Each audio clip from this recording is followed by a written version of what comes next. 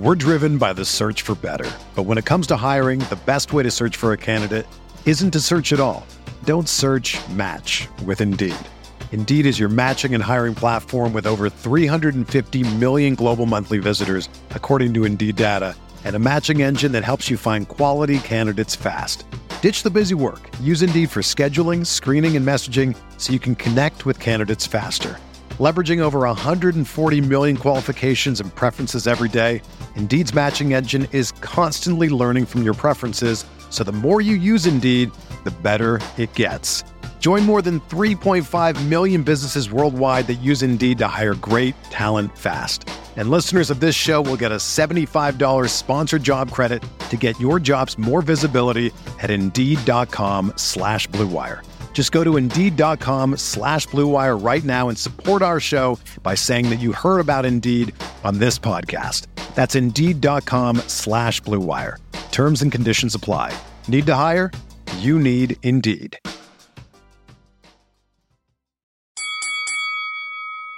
We're here.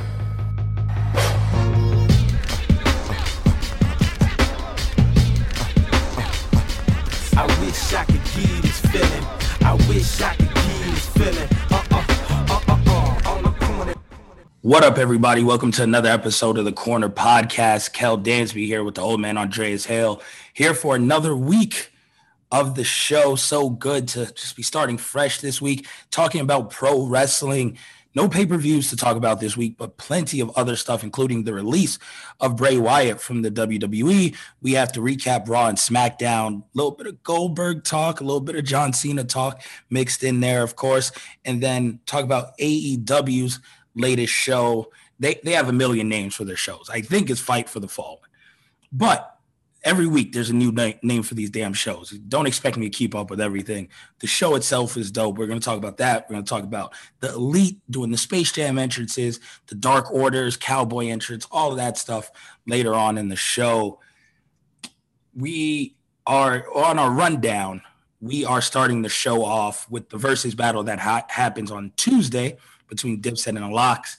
But in all honesty, I have to get my energy up before we get into that. I need to do that justice, right? Like I need to be on 100,000 when we talk about that. I got to be on full New York mode because that is literally my childhood right there being broadcast on the Versus screen. But before I got on the mic, I made Andreas, of course, you guys know Dre's in the building. I made Dre just hold on for a second. I was like, yo, I need like 10, 15 minutes before we start. Because I was talking to my godfather, and not to go into a long diatribe, I think I might have talked about him on the show several times. But my godfather's like one of the closest people in my life. There's times when I needed somebody, he was always there. And my godfather's been battling stage 4 cancer for 2.5 years now, I think. So talking to him, getting medical updates, but you know, the conversation goes on to the topic of what we talked about on the last show, and that was the baby's comments. And now my godfather has no clue who the baby is. He just knows he's a musician. He's on stage. He's read articles, saw the comments. And so it kind of threw me off because I know we just talked about the baby. And I was like, you know what? I don't want to fuck the energy in the room up, but I got to start this show by saying, fuck the baby. And at like, upside down, sideways, however, like, fuck him. Like, I'm glad he got pulled from Lollapalooza and all this shit because my godfather, and I talked about it in the realm, like, he's always been openly gay my entire life. It's opened my eyes since I was a child, like 4 or 5 years old, to what the world is from a different lens. Now, everyone doesn't have these experiences. This is shit that happens, for me, at least personally, growing up in New York, you're privy to a lot of different things. My godfather was one of the premier drag queens in the late 80s, early 90s in the Village downtown. So like he had reviews and all this stuff and huge shows and stuff down there. So I was used to that growing up. And my godfather at the time when I was really young, his best friend was also a drag queen, died of AIDS in 1992. So talking about the article, and this is not the first time, but anytime anything triggers this for like my godfather, he'd just break down and crying, like real ass tears.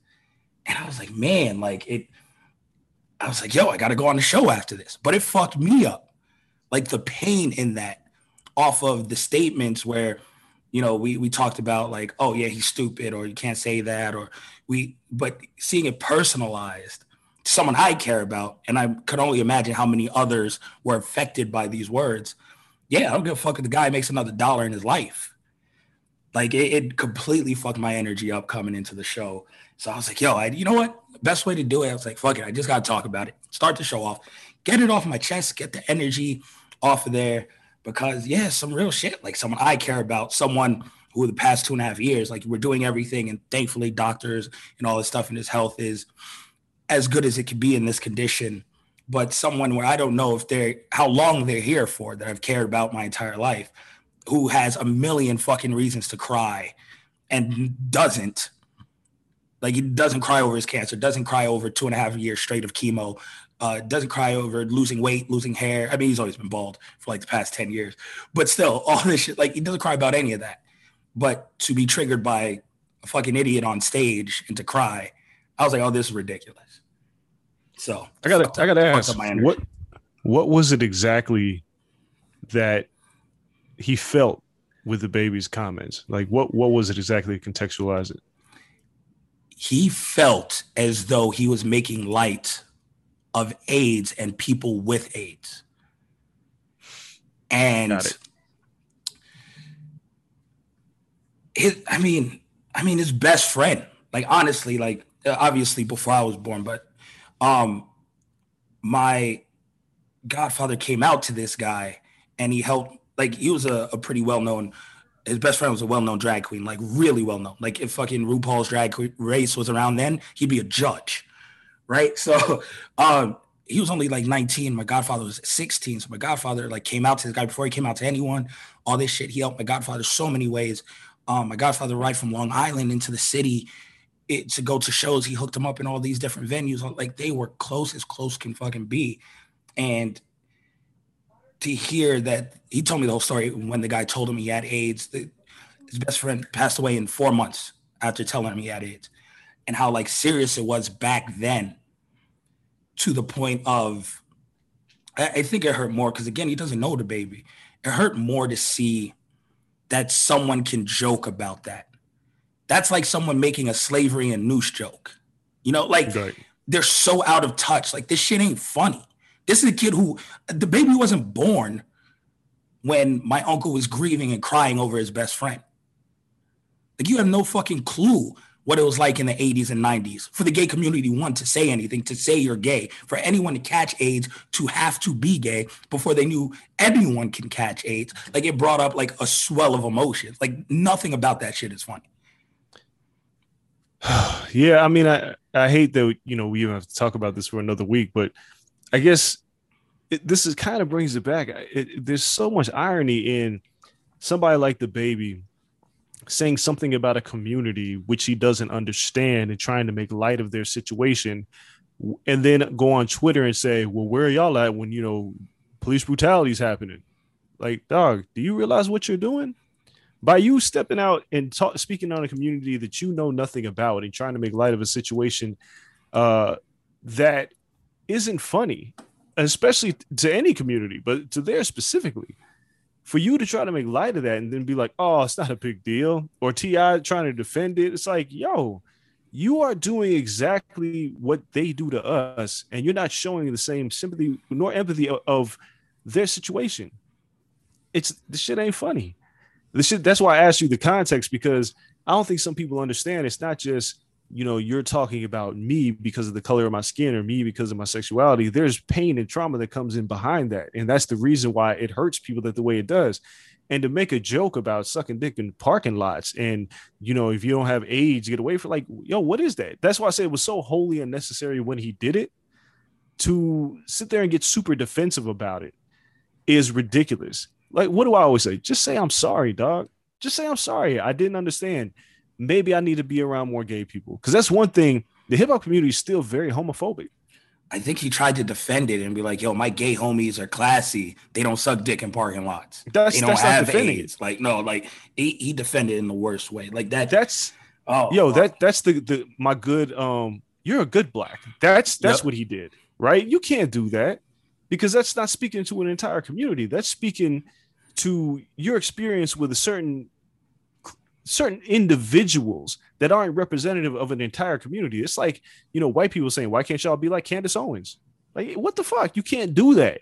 You can't. There's a community of people that are pained by their trauma in their past. And the baby, thankfully, Lollapalooza was like, we don't need this. Pull him. He's already made a bunch of money, right? Like, the baby's already got bread. He's going to be good, and he's going to continue. There are going to be people that are going to defend him. But I know, like I said, I'm good. I'm sure I don't want to be bothered with that shit. Somebody who's that shallow, and the baby's still relatively young, but we're supposed to be a tolerant society. And that's why when people talk about like racism's over, or like, oh, we're a progressive society, we kind of aren't when things like this happen. When we see things like this happen within our community, we're not. We've made some moves. Yeah, there are people that are more accepting of different races and cultures and sexualities, but there's a lot more people who still aren't. There's a lot more people ignorant. Dude, there's a lot more people where I grew up that still hate gay people. That still think it's funny to call people, slurs. They don't rock with it. They think it's cool. And like, these are people that I grew up with. It's not really changing. Not everybody's being more progressive. So I'm sorry that your godfather had to deal with that kind of ignorance. Not even ignorance. It's just fucking an asshole, right? Like, I'm sorry they had to deal with that, but hopefully that people start understanding, like, yo, it's pot calling kettle black, man. Like, black community, we've got our own issues, but if we're not going to we can't sit here and ask for people to be helpful to us if we're not going to be helpful to their cause. So we got to chill out, man. So fuck the babies.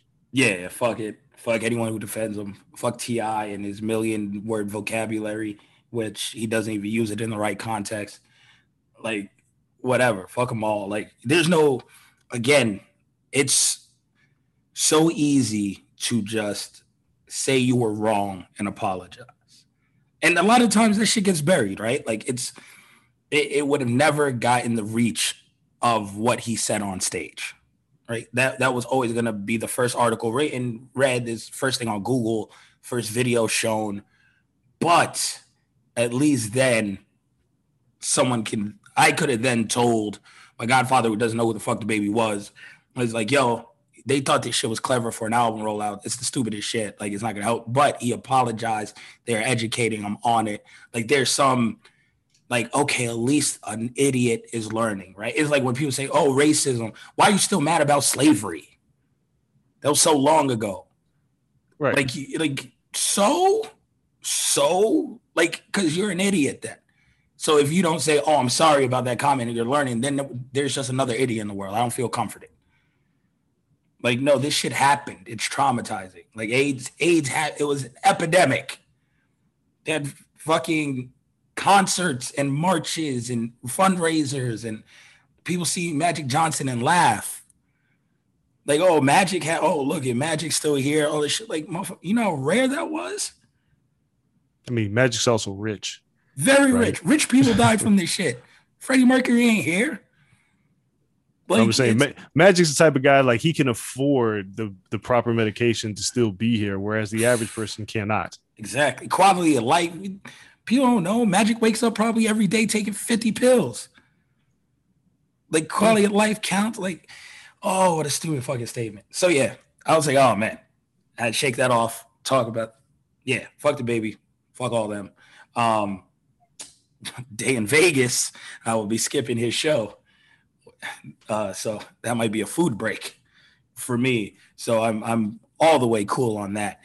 But show that I'm not skipping, and the reason we were talking hip hop to start the show, to get the air back in the room, the Versus this Tuesday, it is paired with boxing. We'll be talking about the boxing fight itself on Thursday's show. Nobody cares about that fight. Listen, someone might care about the fight. Michael Hunter. People remember Michael Hunter? No, maybe. No. I don't know. No. I don't know. You guys let me know if you're going to tune in the 2 hours early to see boxing, or if you're just going to tune in when the Versus starts. But nonetheless, they are pairing it together. Triller is, and everyone knows why they're in the Garden. They want to see the Locks versus Dipset. They want to see Jada versus Cam. They want to see Styles and Jewels. They want to see Jim Jones and Sheik. It's perfect. This is, and perfectly fitting with the show. This is like when the Wyatt family and the Shield squared off. For you, yeah, sure. Not for me. What? You're not excited about this? Not like everybody else. I never was a huge Dipset fan. I would say I'm clutching my pearls, but like what? I'm clutching the bandana that is wrapped around my fitted. Never was a huge Dipset fan. Nope. No, that is crazy. I mean, I get it. You were like, I don't want to call you a backpacker, but you were into different things at the time than Cam's very different and unique flow that people do not appreciate enough. The man is a wizard with the words. So, I mean, look, man, I put it like this. We'll get to the nitty gritty of the actual battle in a second. But with Dipset, yes, Dipset anthem was incredible, right? I felt like Lil Wayne stole Jules Santana's career. That's just me. I just felt like they was at one point they were together going to make, Can't Feel My Face and do all these things. And then all of a sudden Wayne took off and Jules went nowhere, which was bizarre to me. I have no clue how that happened. Definitely dropped the ball on that one. That was crazy. But I never was a big Jim Jones fan. I never was a big Freaky Zeke fan. Like I wasn't a big Dipset fan. I just wasn't. Freaky Zeke might be top 5 skit makers in hip hop history. Yeah, he doesn't make the music ain't that. No, I don't even know if he has songs. To be honest, I think he just makes skits. I'm almost positive. I've never heard a Freaky Zeke song. I've heard Hell Rel, J.R. Ryder. Now I'm getting in the bag. 40 Cal, like all of them on a track. Freaky just did the skits, and they were hilarious skits. There's one skit where Jim Jones kicks the chick out of the car on the West Side Highway because she threw up on his Timbs. It's all bad. But yeah, but actually, they both make very good skits. The Locks have some funny ass ones too. The Jay Jerkin nigga skit is iconic. But when you look at this battle with Cam, with Dipset, I don't think, because what it sounds like to me is that you're saying this kind of one-sided. No, it's not, because I understand why people love Dipset, right? Like I get it.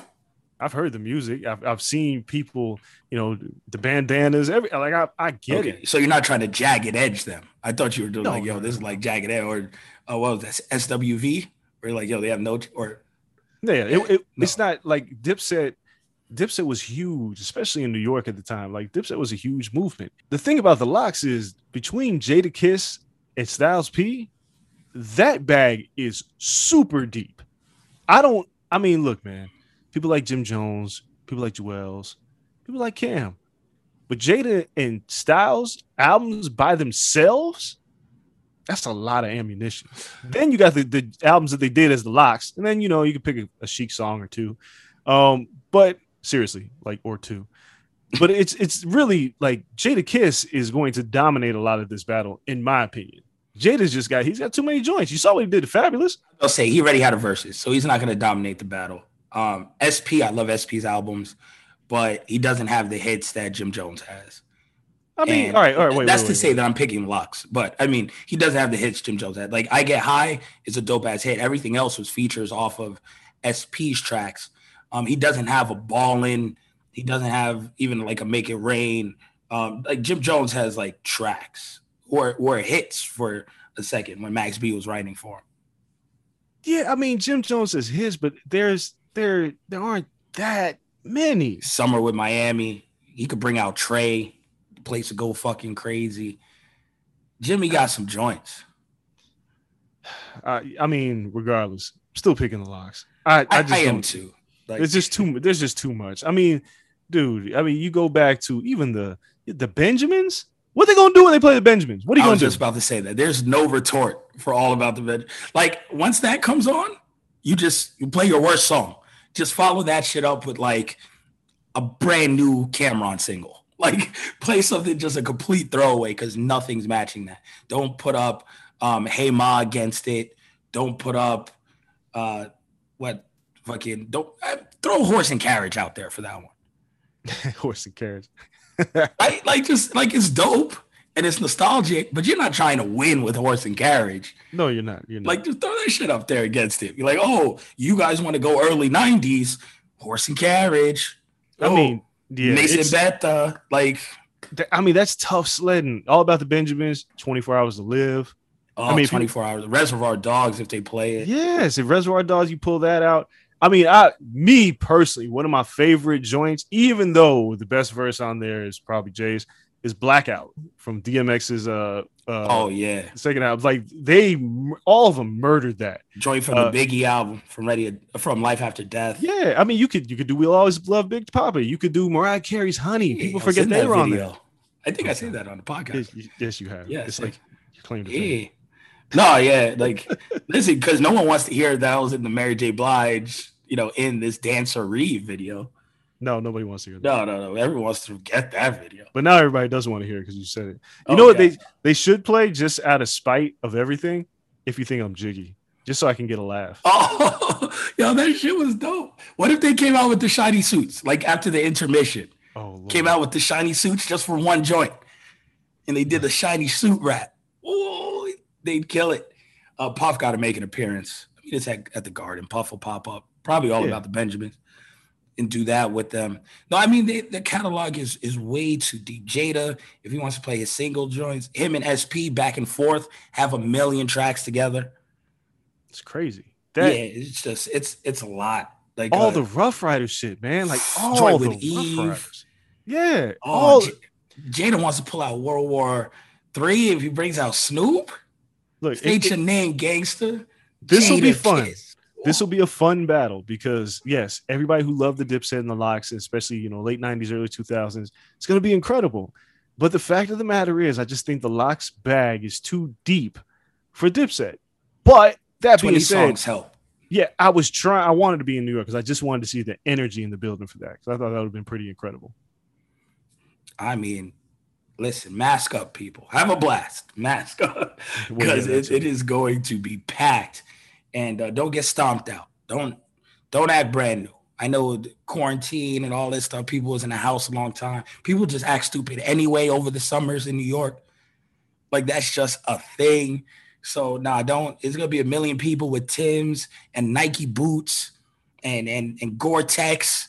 Like, don't get stomped out. It ain't cute. Don't get stomped out. I don't want to see that on the TikTok or on Twitter. Let's keep this peaceful.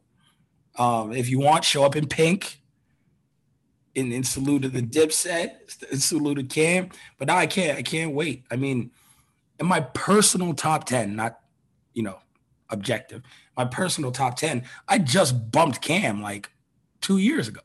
Cam was like 14 when I listed it out when we were doing the show. My personal top 10 ever. Cam was like 4. Like, he just got bumped, and now I've smartened up and moved him back a little more. But he's like my 14th favorite MC ever. I like Cam that much. Cam's got a joint. Listen, Down and Out, joint he did with Kanye. Oh boy. Oh, Suck It or Not with Lil Wayne is underrated. Welcome to New York City. What if Jay came out for Welcome to New York City? Yeah, that'd be funny. You know who would feel very bad about that? Dame Dash. He would not be happy with that. No. Like, that ain't Harlem. He'd be yelling from outside the building, taunting everybody. Yeah. I'm picking the Lox, but the key here is this is truly a battle of song selection. If the Lox could just do something dumb and the Dipset could just take off on them, they could make some bad song selections. I doubt that they will, but I think Dipset has enough, especially based on Cam's catalog, where this could get very interesting.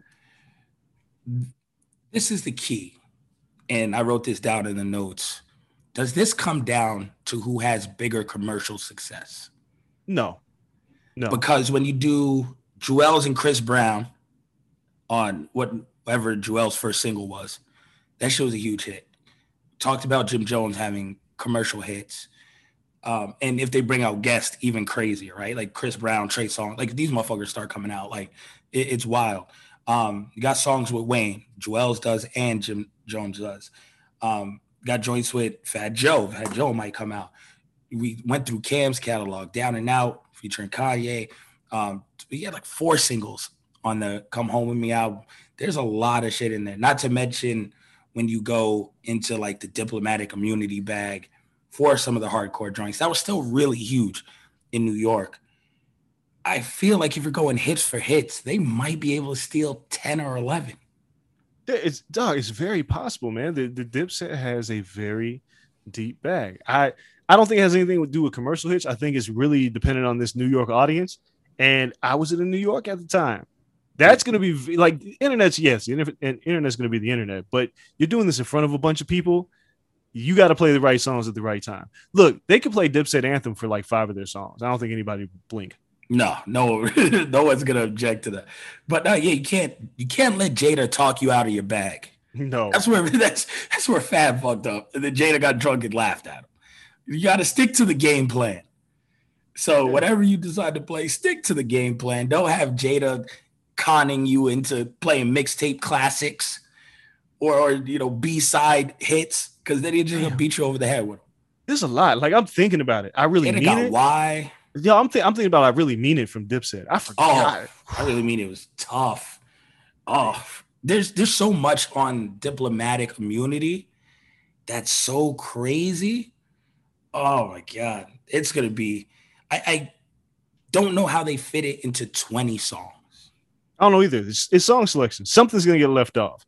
You can't, like, they can't not play Oh Boy, right? Like, you have to play that. Have to play Hey Ma. Have to play the Jewels joint. Have to play Ballin'. You could play Weatherman if you want. Oh God, Diplomatic immunity had Family Ties on it. Bring out J.R. Ryder. Wow, that was my shit.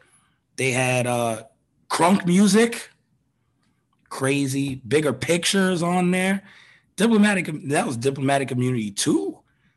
Then one got Dipset Anthem. I really mean it. There's so much shit on there. I'm ready. It's a lot. This is a good versus battle, and they're doing it in New York. So I was trying to find a reason to go, but Michael Hunter's not a reason. Nah, they didn't help. Yeah, they didn't help out with that. Even though when I had my travel meeting, I was asked very specifically, like, yo, you don't want to go to this? And I was like, nah, man, I'm good. Like, it could have fit in my budget. And I was like, nah. My daughter starts school. Like, I have my daughter full time now, my oldest. Oh, well, that makes sense. And she starts school on the 9th. I was like, do I really want to travel on the 3rd? No, you don't. And I was like, nah, man. That's one of those, like, I gotta chalk it up to the game. Family first. But no, trust. I got the Timbos in the closet. The Constructs, they ready. Me and Elena got matching Constructs, because she got us both a pair when we moved to the East Coast. So we got those in the box, crispy. I got the Yankee fitted, standing strong. I'm about to go cop a white tee, 2X tall tee this week, like maybe Monday, but cop the 2X white tee. I'm going to throw on, if I could find Jabode shorts, I would, but I'm going to throw on jean shorts. I'll go to the thrift store and buy jean shorts to rock with my Timbs. It's summertime, baby. If you ain't do Timbos and jean shorts, what are you doing? So the Yankee fit in the white tee. I'm ready for tomorrow. I wear Timbs all the time, but I don't wear Timbs with shorts. I don't really wear shorts that much, but I don't wear Timbs with shorts. I gotta wear some fresh sneakers with that. Nah, I gotta take it back. It was either that or the crispy all white Uptowns, but I want it to be grimy. All right, well, that's on you. Yeah, that's I'm your house. In character. Yeah, I might buy Elena a jersey dress with the Timbos. Oh, Jesus. We take this shit back to 03, feeling good for this versus. And I'm going to go get a bottle of Alizé and a bottle of Hypno. Don't do that. For the environment. You gotta do it. Those are 2 things I haven't seen in your bar. You won't. You have everything. You will not see it in my bar. There is no Hypno. You know what I found in my bar? Like, I was digging through, this is like really off subject, but I was digging through like all my stuff because we just got our floors done in our house and we're like moving all our stuff. And I was like, wow, I found a bottle of Nuvo. Oh, God. That tastes like champagne, right? Not really. I can't even tell you what Nuvo tastes like anymore, but there was a stretch while I was in New York, and anybody who was in New York at this time knows what I'm talking about. There was a stretch from like 09, maybe late 08 to 2010 where like Nuvo was everywhere. and they were just giving the shit out for free. And they just gave me a bunch of bottles. And I found one. And it's not like me and my wife never finished it. I can't remember why. I can't remember what decade-old bottle of Nouveau. It probably wasn't that old, but I just found the bottle and I was just like, what is this? And I was like, wow, Nouveau. There were like hip hop is definitely the only genre of music that you can tie a type of liquor to the era. Hands down. Like you can't really do it with rock music. I think everything's like Pabst Blue Ribbon and fucking beer, right? But with hip hop, it's like, oh yeah, the Cristal era. Oh yeah, 40 ounces. That's West Coast. Yep. Like Special Brew, St. Ives Special Brew. Yep, that's early 90s West Coast shit. Like Nouveau was like, I think it was like Rick Ross, Maybach music type shit. You mentioned Alizé. That was like late 90s Tupac and the early 2000s, like the Incredible Hulk era. Yeah. Courvoisier with Busta Rhymes, Patrick Courvoisier. We are always like, it is a benchmark of liquor. If you drink a liquor at a certain time, he was like, oh, you like this kind of music. Like it's 2012 weird. Through 2015, or like the Ciroc Boy shit. Yeah. Where French Montana and Fab, when he had the Coco Loso, that shit took over for us. Oh God! Before the flavors, that was like the coconut Ciroc was the first flavor to come out. With the pineapple juice, that shit was sold out nationally. It's crazy, but that's hip hop. That's some true hip hop shit. But yeah, I found a bottle of Nouveau, and I was like, where did this come from? I was going through my garage, and I was like, who drinks this? Yeah, obviously I'm not going to drink it. You obviously drank it. It was free. Like they just gave it to us. So it's crazy. I'm clowning your wife next time I see her. Like, oh, you guys have like the most sophisticated palate, but Dre told me you drink Nouveau back in the day. Yeah, that's wild. It's all bad. As an aside, before we move on to anything else, I want to talk about the album of the year competition because we are now in August 1st as we're recording the show. And I have 3 albums on my hip hop album of the year conversation. There's only 3. Any guesses what they are? Yeah, I can guess all 3, I believe.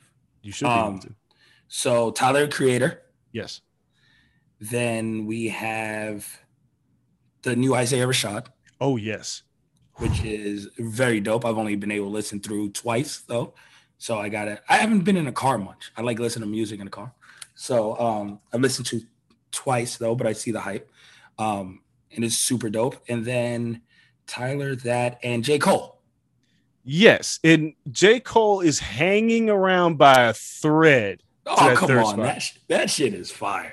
It's hanging around by a thread because it's going to get booted out. It's really good, though. Don't get me wrong. But I think that like this Isaiah Rashad album is way better. Like I thought it was going to be dope because I'm an Isaiah Rashad fan. But yo, this is the house is burning. Yeah.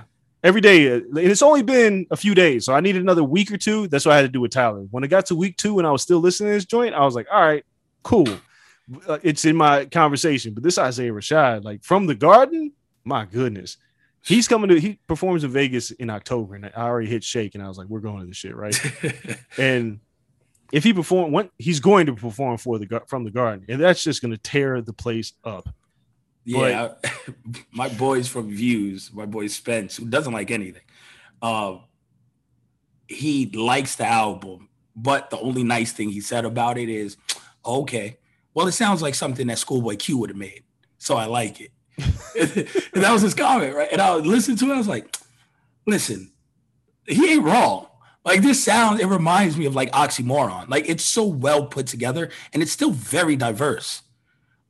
Every song, like some songs really knock, some songs still more melodic, and Isaiah Rashad's taking chances on songs. Because you go through Oxymoron, like Studio was on it, but wasn't out of place. No, it wasn't. Like everything fits. Like you take chances and it works. And it was like, yeah. But when he said that, I was like, yeah, because it's TDE. Because they do things where everything just fits perfectly in place, which is why they take 3 fucking years to put together one album for one artist. Like, you know, like, and they're not dropping an album every year for every person.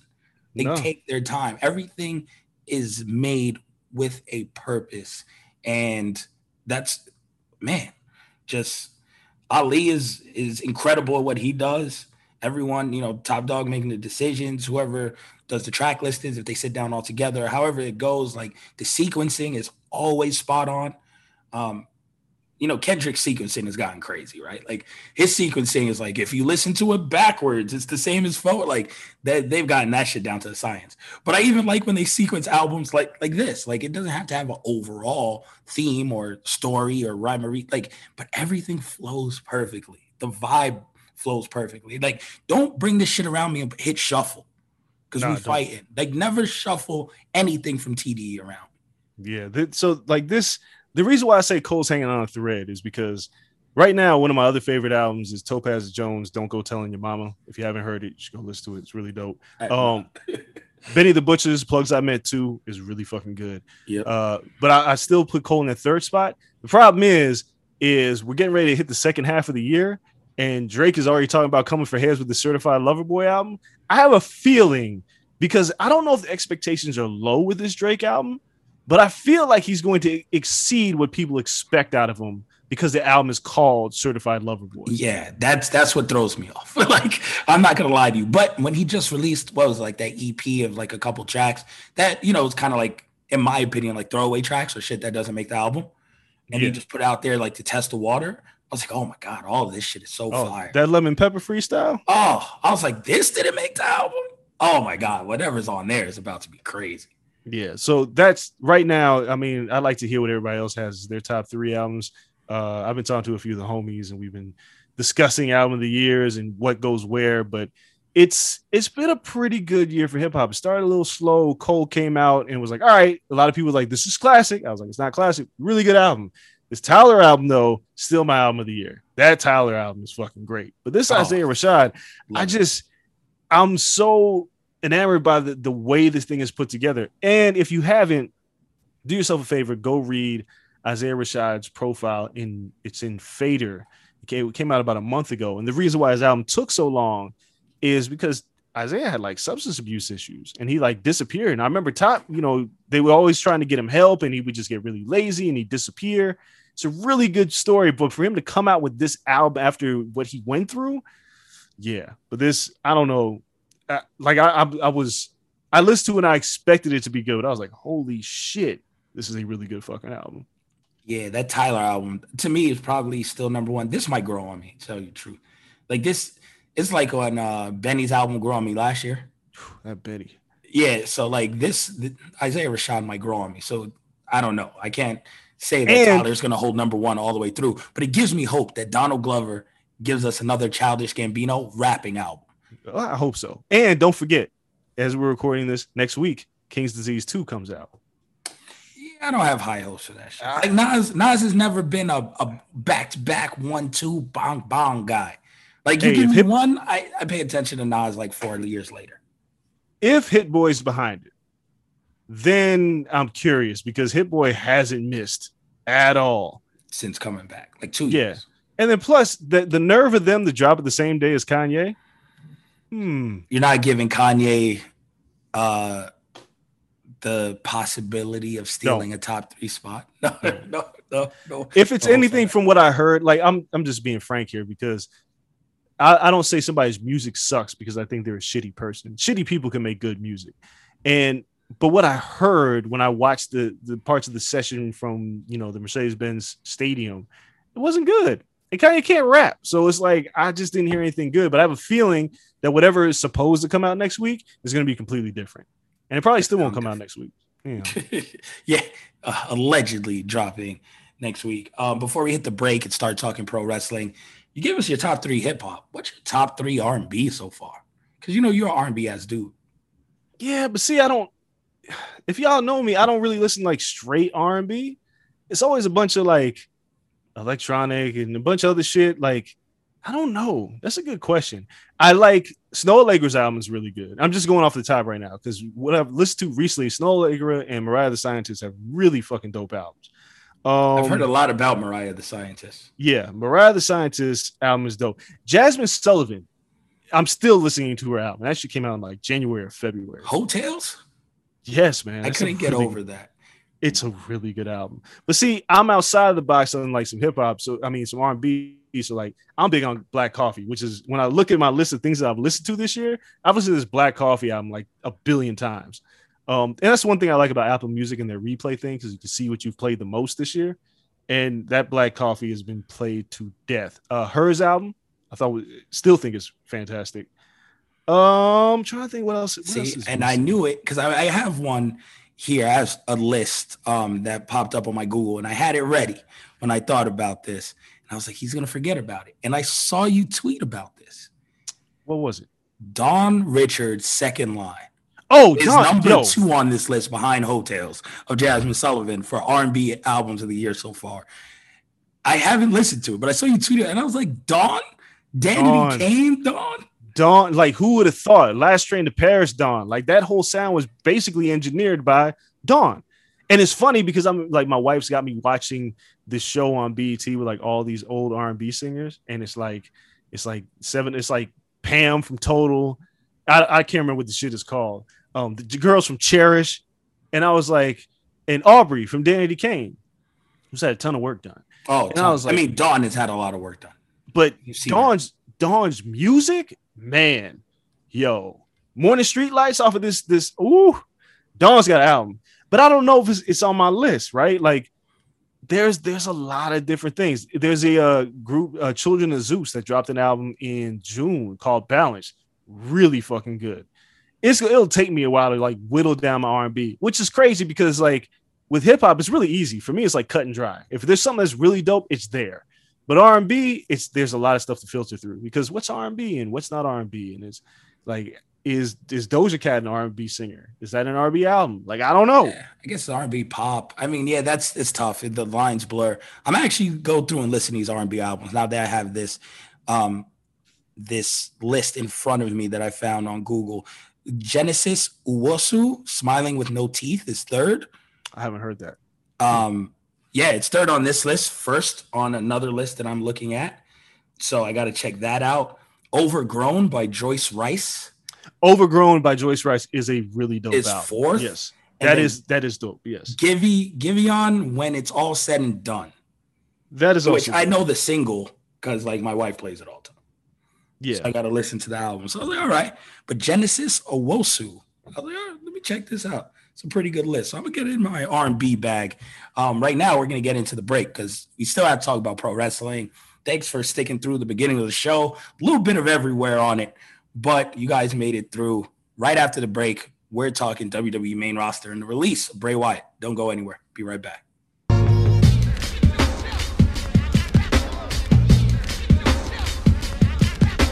Hey everyone, it's Lindsay Rhodes, and I've got a new podcast, the NFL Road Show. Fun and kind of nerdy conversation about the NFL every Monday, Wednesday, and Friday. I've got some amazing guests that are joining me. I'll be breaking the huddle with the top stories, previewing games. We'll get you set for the weekend fantasy with our Fantasy Friday episodes, and we'll answer some of your questions as well. So subscribe to the NFL Road Show on Apple Podcasts, Spotify, or wherever you get your podcasts.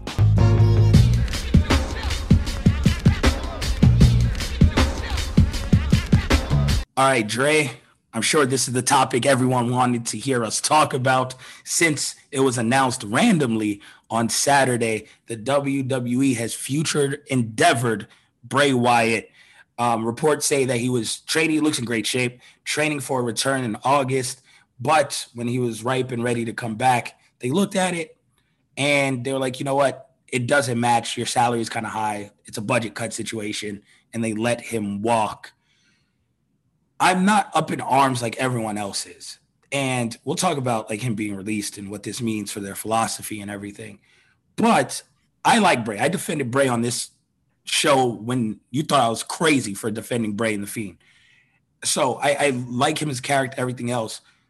But I'm not up in arms because if you're not on TV and they're making money without you, I'm not shocked when they say, yeah, you can walk. Whether that's Daniel Bryan, whether that's, Bray Wyatt, whether that's whoever they cut. It's like, yeah, I think they figured out, like, this shit is plug and play because the product's going to suck anyway. Or Vince is going to do what he wants to do anyway. So why are we paying people $8 billion? Yeah. But the first thing I got to say is, I told you this shit wasn't going to work. I thought I was going to skip over that. You can't get past it. Look, the WWE wants to get a shiny new toy Vince runs it into the ground. And I told you 1 month after, look, this is crazy because Bray Wyatt is being released 1 year after he was in the main event with Braun Strowman, who has also been released at SummerSlam for the Universal title. He was champion, Roman came, right? Yeah, and Braun was. And Roman came back. Oh, I thought the Fiend won the belt from Braun. Maybe that's what. I don't know, but I just know maybe. Yeah, I don't care. I think you won. How about that? I don't. It doesn't matter. The fact is that was your main event at last year's SummerSlam. You know what happened a year before that? The Fiend debuted against Finn Balor. 2 years, he's gone. But I told you, 1 month after the Fiend debuted, it was over. You remember the exact moment I told you it was over? When he started going after Seth Rollins? Exactly. The moment he showed up, and I was like, oh, it's over. Because there's nowhere to go from here. Because he can't lose, and there's nowhere to go but down. And you argue me down that they would split the personalities, they do all these things, but they don't know how to do that. They did split the personalities, though. But it didn't work because there was nowhere to go but down. Because they did that. You can't, dude, you did that shitty Hell in a Cell match. Like, the WWE is a company, and this is why I'm a little bit more up in arms about it than some people. Some people are like, oh, if you're not using them, release them. Okay, I get what you're saying. However, if there was a wrestler who was built for the mold of the WWE that values character over your in-ring work, it was Bray fucking Wyatt. There is nobody in recent history that has come close to so many dope iterations of a character that have been fundamentally ruined in the months after it debuts. It happens every single time to Bray Wyatt. I've never, think about this. How many other wrestlers do you know that have come up with different iterations of themselves? I know some people say there's Jericho, but Jericho's always been successful. There's never been a time that Jericho has just been like completely stale or his gimmick was like, oh, this is whack now. There was CM Punk. Only Taker and Mankind jump out to me. And you can't even really count Taker. Oh, I don't like American Badass Taker was a real big jump. And that's because he thought he was getting stale in 2001. Well, that's because he thought he was getting stale. The difference here is the WWE, for whatever reason, takes whatever Bray does and they ruin it. It's not like Taker ruined the Dead Man, right? It's not like American Badass was something new because Taker had been doing that for so many years. And he went to something else. And let's be real. American Badass was kind of whack, but whatever. It was something different. But Bray Wyatt came in and like with the Wyatt family, which had one of the greatest entrances we had seen in recent memory. Yes. Like this dude never misses. And I don't know who to blame. You know, maybe this could be a little bit of Vince. I don't know. But the moment we saw the Wyatt family debut on the roster, we're like, oh, they can't miss. Yep. And then they end up missing. Even though then there's they had a great run. They did. They did have a great one. Don't get me wrong. They had a great run. But this isn't a matter of them. It's not like Bray didn't get his opportunities, but I think it wasn't him that was ruining his own opportunities. He was pushed so far up the ladder so quickly that there was nowhere to go but down. For instance, there's a lot of gaffes that happen. Should Bray Wyatt have beaten The Undertaker? Yes. In my opinion. If you wanted him to be the guy, he should have beat The Undertaker. Should have beat Cena. Should have beat Cena. Right? Those are two things that was just like, well, what the fuck? The House of Horrors match, I can't defend that shit. It's fucking terrible. Yeah. Right? But he was champ. For like a weekend. Like he had just won the title and then he dropped it like immediately. So it's hard to really figure out what they were doing that. But this iteration of The Fiend, like I went back and watched that entrance and how people were applauding the entrance before the match even started. If there was ever a wrestler that fits the WWE's value of production and character over in-ring work, it is Bray Wyatt. And this is astounding to me that they fucked this up again. And it's like, you could say, all right, Bray can't really wrestle. Yeah, I know that. We all know that. Bray's not a great worker. He's competent. He's not a great worker. But these characters, those promos, Firefly Funhouse. You don't have to be a great wrestler when you could do that, especially in a company that doesn't put great wrestling at a premium. Not at all. But that's what I'm saying. When Firefly Funhouse, you can't really do that shit anywhere else because the production value was fantastic for it. Yeah. Firefly Funhouse match with Cena. Can't really do that anywhere. Production was fantastic for it. The Fiend entrance. Can't really do that anywhere. Want to know why? Because you need a design team to come up with that kind of interest and that fucking mask and the lantern. Like that, there's so much production that goes into what Bray Wyatt does. Like this dude, again, I don't know the percentage of whether it's him and how much it was WWE, but I'm going to put that it was a lot on Bray Wyatt because nobody else has had this kind of value outside of maybe The Undertaker. And every time, it's like it's a stop and start thing. Every single time. When he was teaming with Roman Reigns and the infamous pointing the gun and Roman spears him, what happened? They just blew that thing up. Yep. Like even the Wyatt family, yes, the Wyatt family was great, but it always felt like they were like secondary to the Shield, which is fair, right? It's fair. The Shield was a Shield. But after that, you broke them up. You sent Rowan and Harper to SmackDown, and then you did the whole Bludgeon Brothers things. You kind of left Bray on his own, which is fine, but it just kept feeling like it was a stop and start thing. So now after you ruin the Fiend, which is probably his greatest creation through all of this, the Firefly Funhouse, remember when we first saw those promos and we were just like, yo, we've never seen anything like this. So incredible. How do you fuck this up? Financially, again, I honestly believe, because some people are like, no, that's not the case. Like, I think it comes down to dollars and cents. Yes, he brings in a lot of money.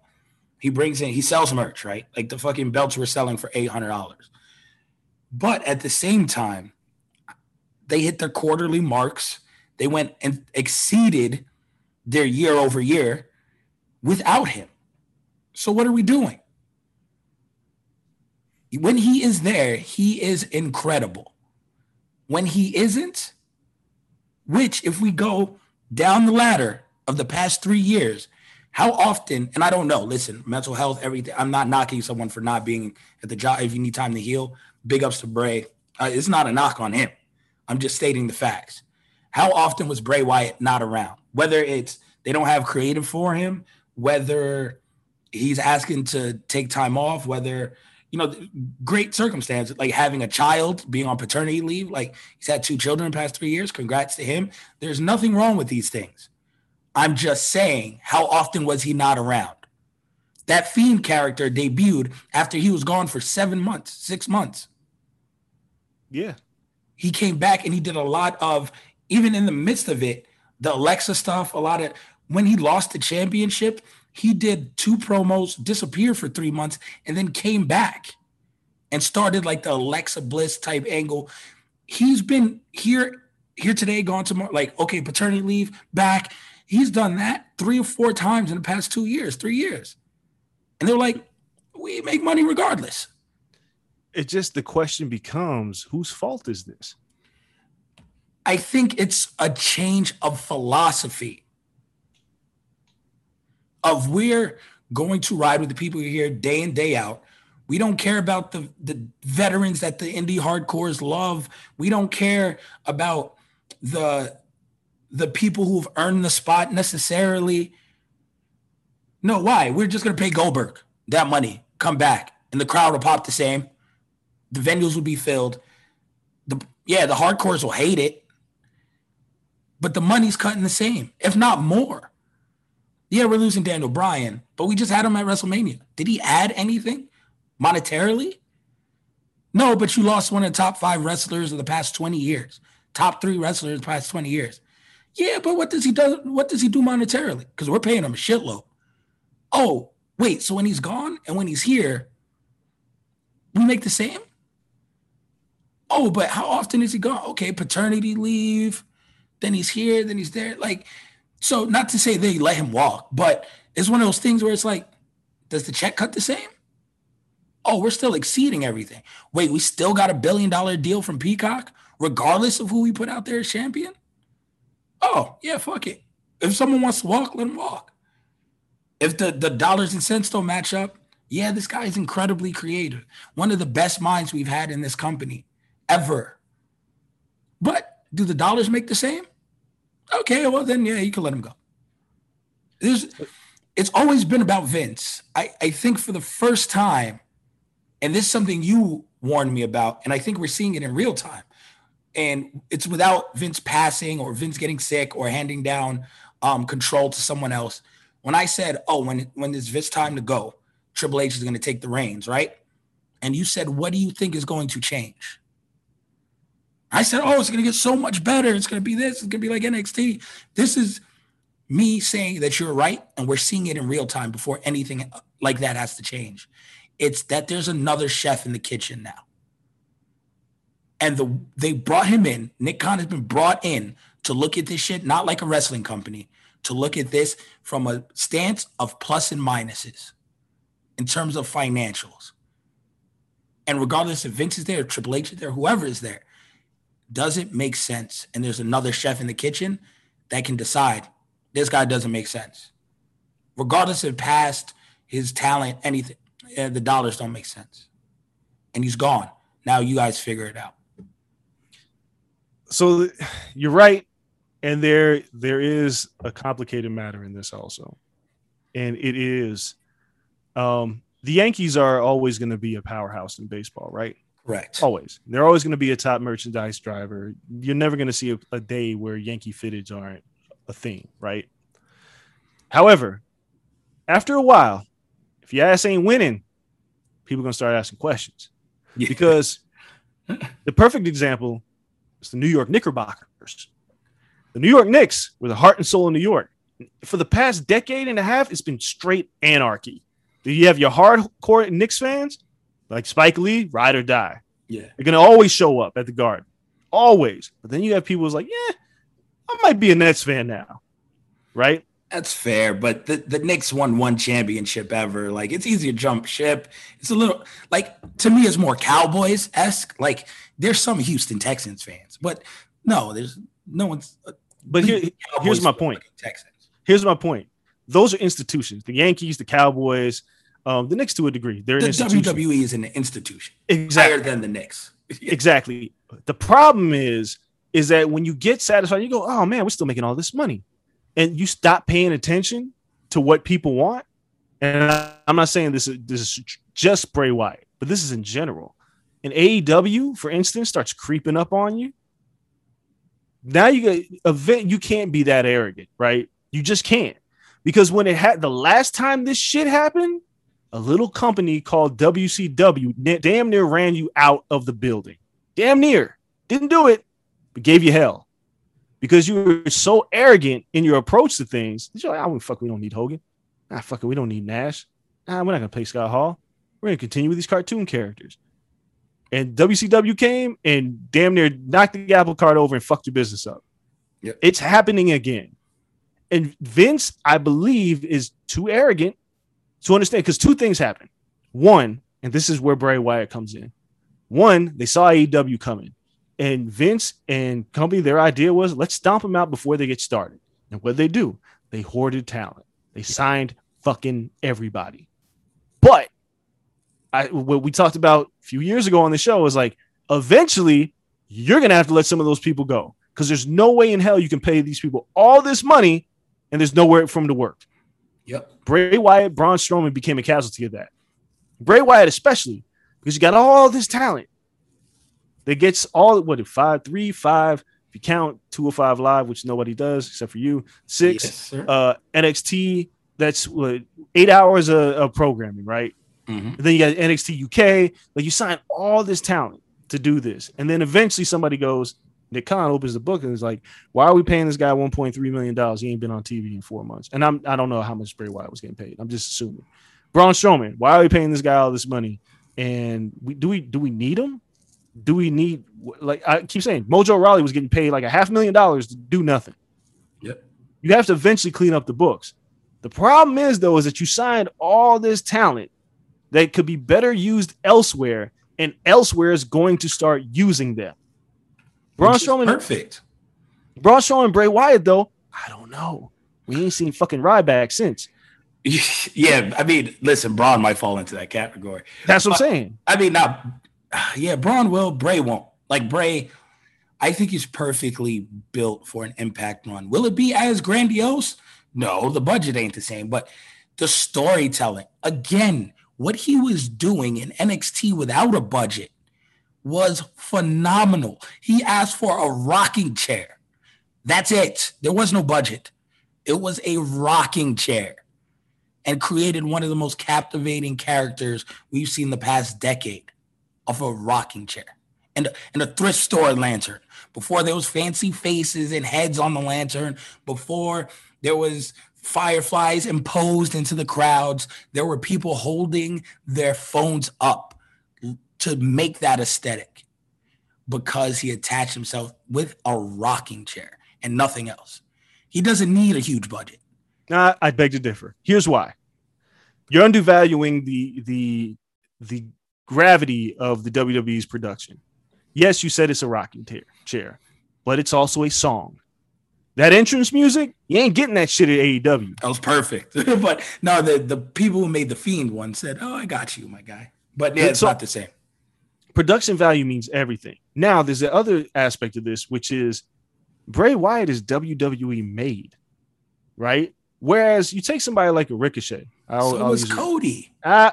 Here's what I'm saying. Hold on. You take somebody like, because Cody, the lineage, like, yes, you have the Rotunda lineage. But nobody gives a fuck about the Rotunda lineage like the Rose lineage. Let's be clear. There's levels to this. Yes. But you take somebody like Ricochet, right? You sign him from the Indies. He goes through NXT. It doesn't really work out on the main roster. You throw him back in the Indies. He's fine. Wherever he lands, he's good. Bray Wyatt, the problem with him is what happens between the bells doesn't work in these other companies. What happens in between the bells when the bell rings and the final pinfall happens, you can't really do that shit. I mean, I'm not saying AEW wouldn't sign him, but he's not having great matches at AEW.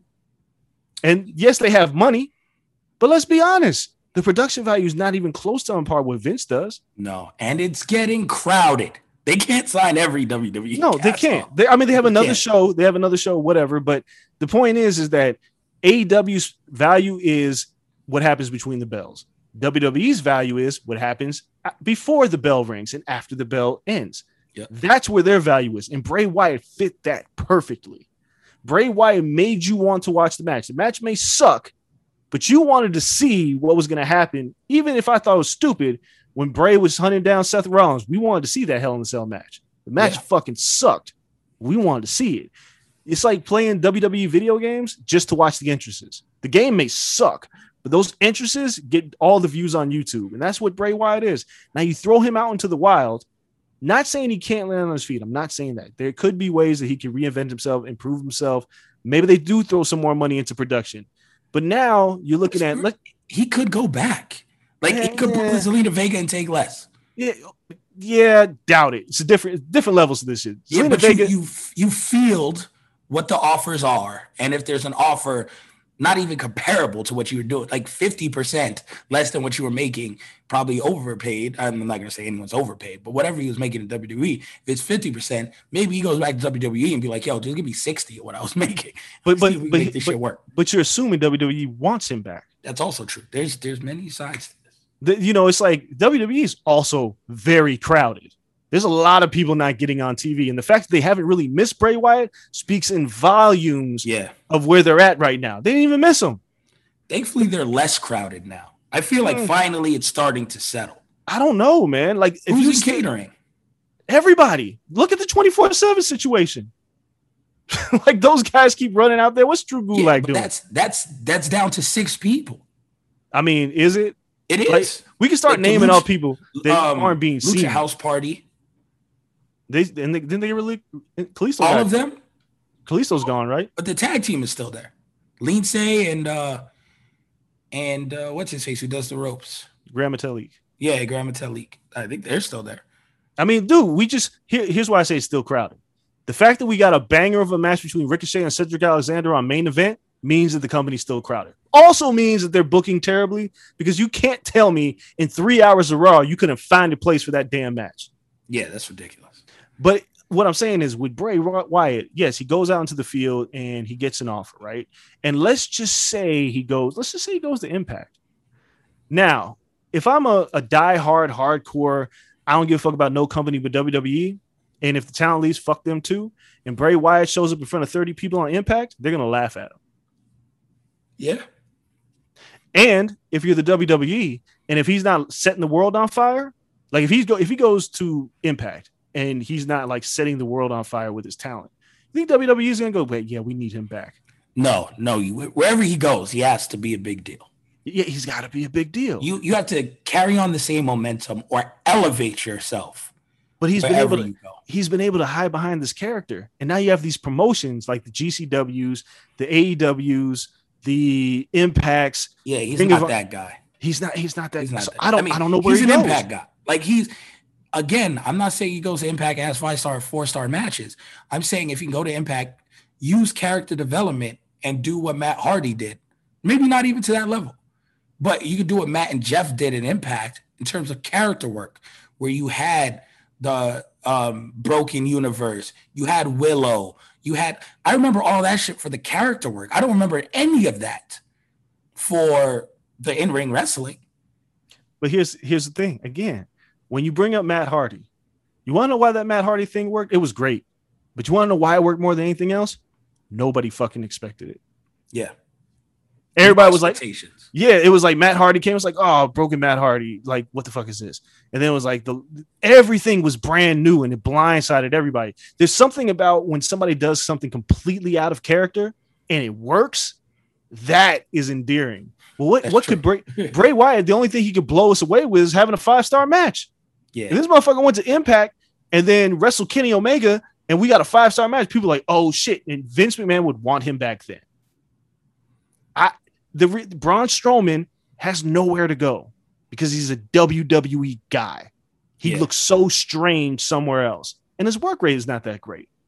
Bray Wyatt might fall in that same position, and this is why I think it's a true failure of WWE. Is like, to circle back what I was saying, is that WWE is not really looking over their shoulder yet. They're saying we're making this money, but those AEW ratings are really creeping up on you. Yeah. Really creeping up on you. The fact that they blew the doors off of that Chicago show with 10,000 pre-sales, and they're, WWE's like, has that call, and Vince is like, I'm not worried about him. Okay. Nor should he be yet. Like, granted, that 10,000 pre-sale is amazing, but they do that every fucking pay-per-view, and it's not taking away. When it takes away from their money, they will worry. AEW just getting money isn't a worry. No. It's not about getting money. It's being aware of the away. It's being no. It's being aware of the competition, and it's being aware that you could release a Bray Wyatt because it's not necessarily hurting your bottom line, but your numbers are your ratings are going down. They are. And Peacock is eventually going to say, "Hey, man, what the fuck are you guys doing?" Somebody, the investors. You're a publicly shared company. Like it's like gas prices, right? Gas prices are something that are determined. Like gas is already here, right? They don't raise gas prices because it's short of gas yesterday. They think about this like 3 and 4 years out. And when they look at it, WWE's like, you're making the same money you were from 4 years ago before. But when this all catches up to you, when these books catch up to you and you look at your books, you go, oh my God, we paid all these people all this money. That's why they're cutting at a rapid pace. They have to. And people's like, it'll hit them in 3 years, in 2 years. Like, what the fuck? If you're doing all this and you're misusing talent, it's like, as shrewd as UFC is, and I can't wait to talk to those motherfuckers at the next show, but as shrewd as they are, they understand their bottom line, and they're like, oh, well, it doesn't make sense for us to pay these guys this much money. It doesn't make sense to pay somebody this much money. And WWE looked at Bray Wyatt and they said it doesn't make sense. But the problem is that it did make sense. You just fucked it up. Yeah. You fucked it up by overpaying him last time. Like if you would have gave him a fair contract, but you overpaid everyone to stay because you were scared they were going to leave. But now you got to cut them, and they have to leave. Right. Like the Good Brothers were a classic example. It was like, yo, you know what? Them just being AJ Styles lackeys isn't what they should be. No, and they're too good. Let them go. No, but they offered him another contract and paid them out of this world. For what? Just let them leave. What? Why? Because you end up cutting them. They left anyway. And there was somebody in my time. I don't know if they were listening to the show or not, because somebody asked, why would you go to the WWE if this is the issue? And I was like, because that bag is fucking tremendous. Oh, I was like, and then somebody responded, it was like, but then they take the bag with them when they go. No, they don't. If I work at a company and I make $1 million a year and I work for 1 year in that company for $1 million, I can go work for another company for $80,000 because I have $1 million in my bank account. Yep. They don't take the bag. The bag is already there. The Good Brothers could do Impact and everything else they're doing because the money that they made at WWE for those 2-3 years, they got a savings account. They're good. Yeah. And it heightens your price when you go elsewhere. Now, is it going to be WWE money? No. But if you do 4 shows at a heightened price, like say you were making, I don't know, 80,000 before you left on the indies or in smaller companies, 100,000. They were bigger than 80,000, but they're making like 100,000. Now they went back. They're making 2. They're on 2 different shows. You're making 200,000, 300,000. So it bumped your rate that you were at before up 100%. Plus you stacked money for 3 or 4 years. You straight. Yeah, it's the you hit the bingo, and you know it's the bingo. So now you mean, go back and do your thing. Yeah, it's these guys. Bray Wyatt's got enough money where that's why I asked. I was like, does Bray Wyatt even want to wrestle anymore? It's a good question. Like Bray he could direct, right? He could do anything. Like Bray Wyatt could just go home, right? There's plenty like Mojo Rawley. You think Mojo Rawley's like running out to wrestle in Ring of Honor? Because the difference between some guys like Matt Cardona or Aiden English who just showed up in Impact or, a lot of these other guys is even though they make a lot of money, they like wrestling. Like they wouldn't know what to do if they sat at home. Like remember when WCW got bought by WWE, guys like Kevin Nash was like, I don't need to do this shit. I'm going to sit at home and collect this money. Right. Other guys go, well, I don't want to like when this contract does run out, I still want to have, visibility. So when I ask for money, I can get more money. But when you're somebody like Bray Wyatt, who I'm sure, or Braun Strowman, sure got a ton of money. And if I don't necessarily feel like wrestling, I don't have to. There's no need for Bray Wyatt to run anywhere and sign a big contract right now. If his heart's not in pro wrestling, like it goes back to the CM Punk conversation. Everybody wants to see CM Punk wrestle. He's been gone for a long time. But what if CM Punk doesn't want to fucking wrestle? Like, what if it's just that? People don't ever think about that. Like when they say Kendrick Lamar hasn't dropped out. Somebody said this on the timeline. It's all these years. And, somebody on my timeline was like, well, Kendrick Lamar had a baby. And you guys don't take into consideration what happens when an artist drops an album. When an artist drops an album, now I got to tour. Now I got to promo. Now I got to travel. I'm away. I'm not doing the things. But if Kendrick Lamar is living frugal, and he's staying at home and he's got a kid and he wants to spend time with his kid, he can do that. Yep. Fuck y'all. Who gives a shit what y'all want? Because when I do come back, you'll be ready. So in the case of Bray Wyatt, he could sit at home with JoJo, have another 2 or 3 kids on his farm, feeding him barley or whatever the fuck it is that he's doing. But there's no rush unless he really wants to wrestle, unless he was released by this company and was like, I still got a lot to give. What if he doesn't have anything else to give? He's got a bank account though. He's good. So I don't know. Like, I don't think people are like, who lost? I'm like, Bray Wyatt didn't really lose. I don't think you want to be on the road. Think about that shit. The last 17 months, talent has gotten to stay at home 6 days out of the week or 5 if there's a pay-per-view. Stay home. No house shows. No traveling for interviews. They go to the Thunderdome. Same place every week. Work, go home. Now you're saying, hey, Bray, we need you back on the road 5 days out the week for the same money? Nah, man. But what are we doing with me? Because I don't want to come to work and just show up in catering. Well, we don't really have anything for you. Why not? Oh, well, maybe you'll come back in August. What am I supposed to do until then? Work out. Yeah. So it's like, all right, well, is it guaranteed I'm coming in back in August? We don't know. Yeah. What am I doing? I don't know. At a certain point, there becomes a conflict, and then the company goes, you're too much of a headache. We're going to cut you. And Bray Wyatt goes, cool, because I don't want to be on the road either. Yep. You got time to figure it out. Goes both ways. So, I mean, we'll see how that all plays out. We'll see what Bray's next move is. Let's recap real quick Raw and SmackDown from last week. Just talk about the overall tones of what's going on in the WWE. We have Reginald, 24/7 champion. Are you in? I find it funny, but I'm not watching. This is built for YouTube. Like, this is going to get like 3 million views on YouTube. I mean, look, man, this is another case of Vince finding something that he likes. And like, he liked it. You knew he liked it when he split him from Carmella after like 2 weeks. Like, you knew it. Like, Vince was like, I like this little black guy that does flippy shit. Let's make him funny. And then he put him with Nia Jax, and it had him in the middle of the whole Bianca Belair and Yep. Reginald. What Vince thinks of black people. Yeah, okay. I wasn't gonna go there, but sure. It's cool. He thinks they're entertaining. He thinks they're funny. Yeah, but what he's done with Reginald, there's only so far you can go with a guy who has no ring gear. Like, he wrestles in suits. There's only so far that character can go. That man is sharp. But yeah, there's only so much you can do. You can never take him seriously. Yep, I agree. Morrison beat Riddle, but that's not the major thing there. Like, whatever, people win and lose willy-nilly. They don't matter in the WWE. What happened is Styles and almost attack Riddle at the end. They break his scooter, leaning towards a return for Randy Orton, I'm guessing, where we have Orton and Riddle finally challenging for the tag team titles, and they should win it at SummerSlam. So I like where this is going, because Omos and Styles, it's run its course. It's all good. It's done now. It's that thing has completely run its course, and Styles needs to be back doing the single shit. Agreed. The Omos thing was, again, another thing that Vince saw was I really like this giant black guy. Let's make it fun. And now it's well, what's left? Nothing. There's nothing left for this. He Otis'd him. It's a wrap for Omos. Yeah, it's done. It's done deal. There's nothing after this for him, by the way.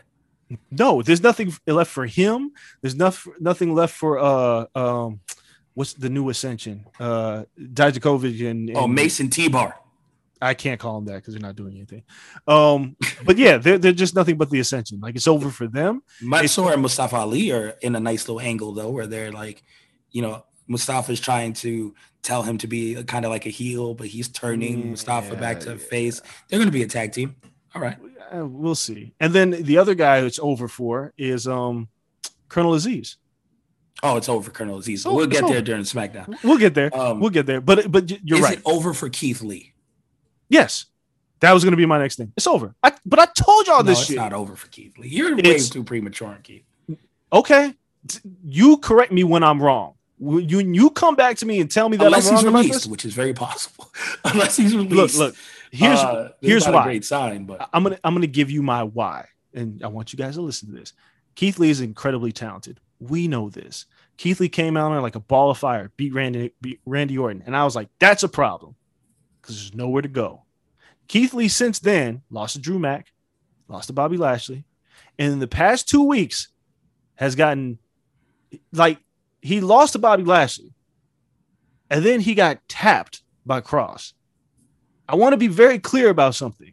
When you have a baby face, submit, not pass out, submit to a guy who just lost to Jeff Hardy a week ago. It's not a good sign.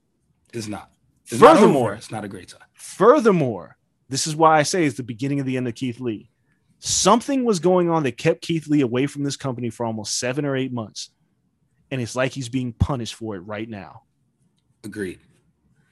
That's the scary part. Yeah, it might be. Again, they saw life without you, and there wasn't a dent.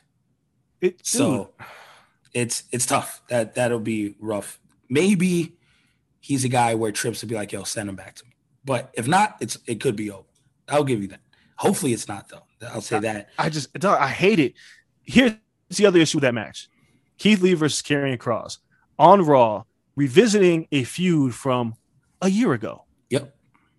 At NXT. Did they even fucking reference the match? No acknowledgement. No. This is why I'm saying that it might be over for Keith Lee. Well, I'm just not sure Vince watches it, so he can't get even if he doesn't watch it. The point is that Keith Lee was he won both titles in NXT. He was a big fucking deal. And he comes into WWE hot, and then they cool him off almost immediately. And having him getting submitted by Cross. Submitted. You know how many times Keith Lee got submitted in NXT? Zero. None. How many times did Cross get pinned? None. Exactly. This is my point. This is my point. Vince doesn't give a fuck about these guys. Cross. He wants to start as a blank slate every time. Yeah, but if they're hot, he will cool them down to get to the blank slate. So here's my comparison with Keith Lee, and then we can move on from him.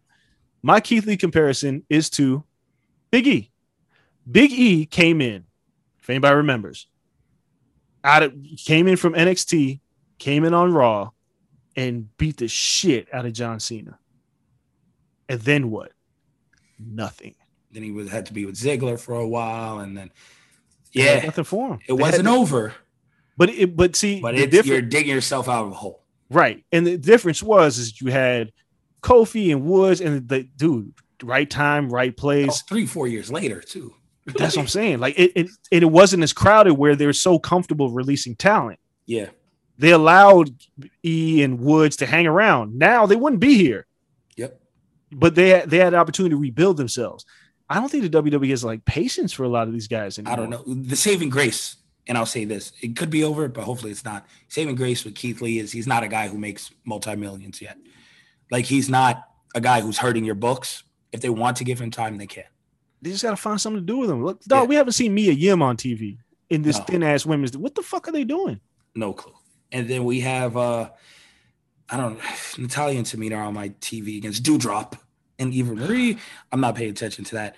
Drew Mack defeats one of Jinder's lackeys. Jinder beats him up. Drew Mack hits the lawyer with the claymore. I mean, Drew Mack has to do something. Cool. Can't be in a title picture forever.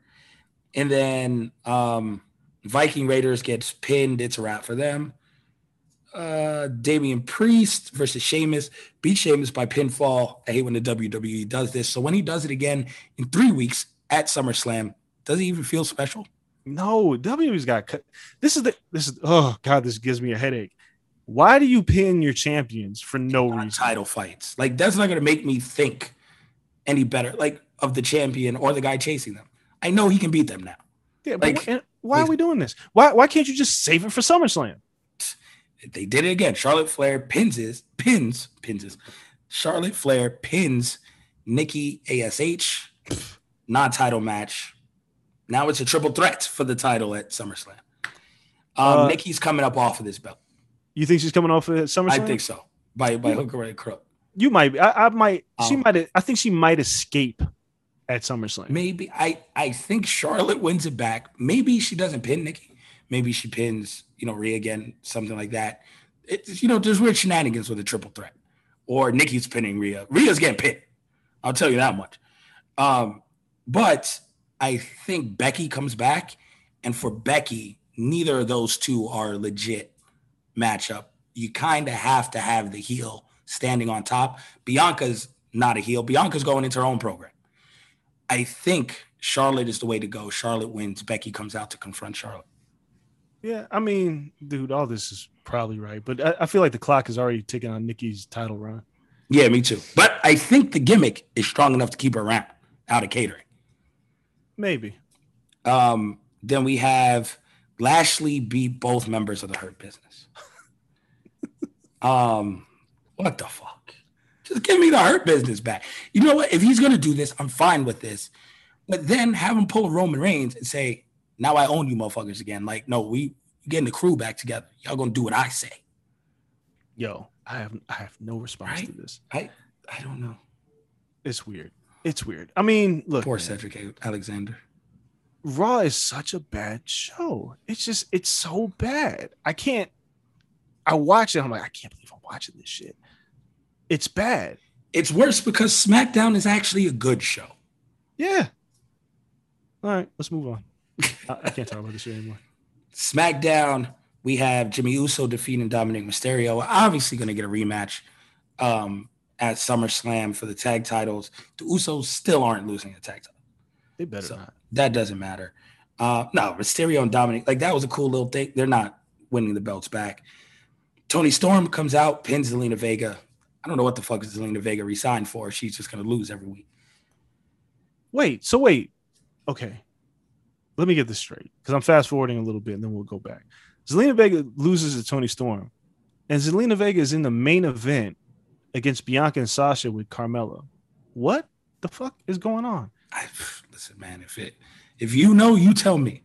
But whatever. Zelina just talks herself into these situations. So I was like, okay, she just came out and was like, I deserve a title shot. It's like, you just lost. But whatever. Edge and Seth Rollins brawl after some good, like, talking. Like, all right. Like, they've been brawling every week.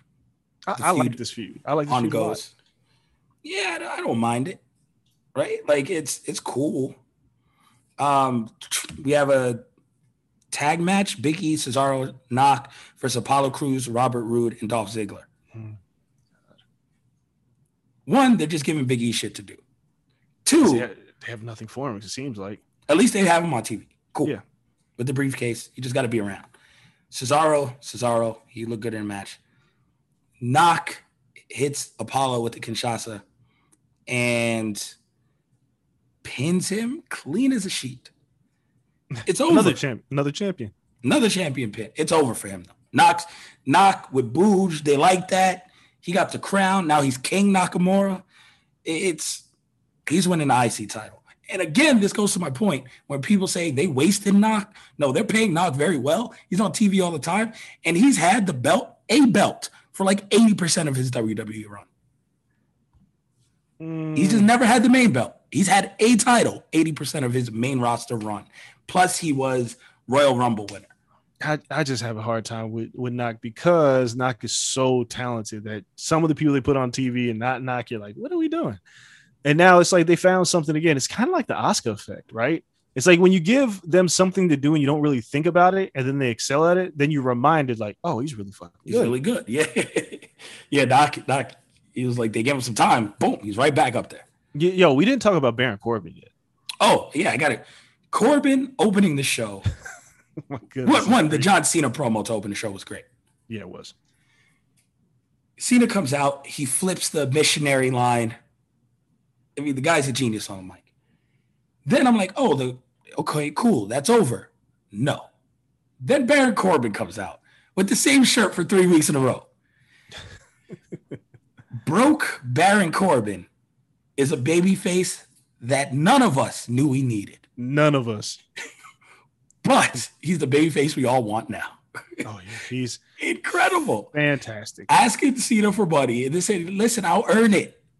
Put me in the movie. Setting up the plug for the Cena movie that comes out this week. He's like, put me in Fast and Furious. Put me in Fast 9. He was like, Fast 9 is already out. Like, oh, my God. This shit's so hilarious. Corbin growing the hair out. So he got the George Jefferson, Tony Kornheiser going. Everything about him is so great. And then we see it come back up later in the show. Reginald, by the way, beats Chad Gable. Both show Reginald, SmackDown and Raw right now, beats Chad Gable. Make it make sense. Rey Mysterio beats Jimmy Uso.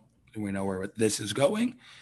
And then, of course, we have Sasha, Bianca tagging against Carmella and Zelina Vega because Sasha saves Bianca early in the day when they were trying to gang up on Bianca. All right. Before we get to this, we didn't mention the signing, the contract signing. I was saving that for after. Oh, you're saving the thing. Okay, yeah, good. To me, that was like my highlight of SmackDown, even though the women main event.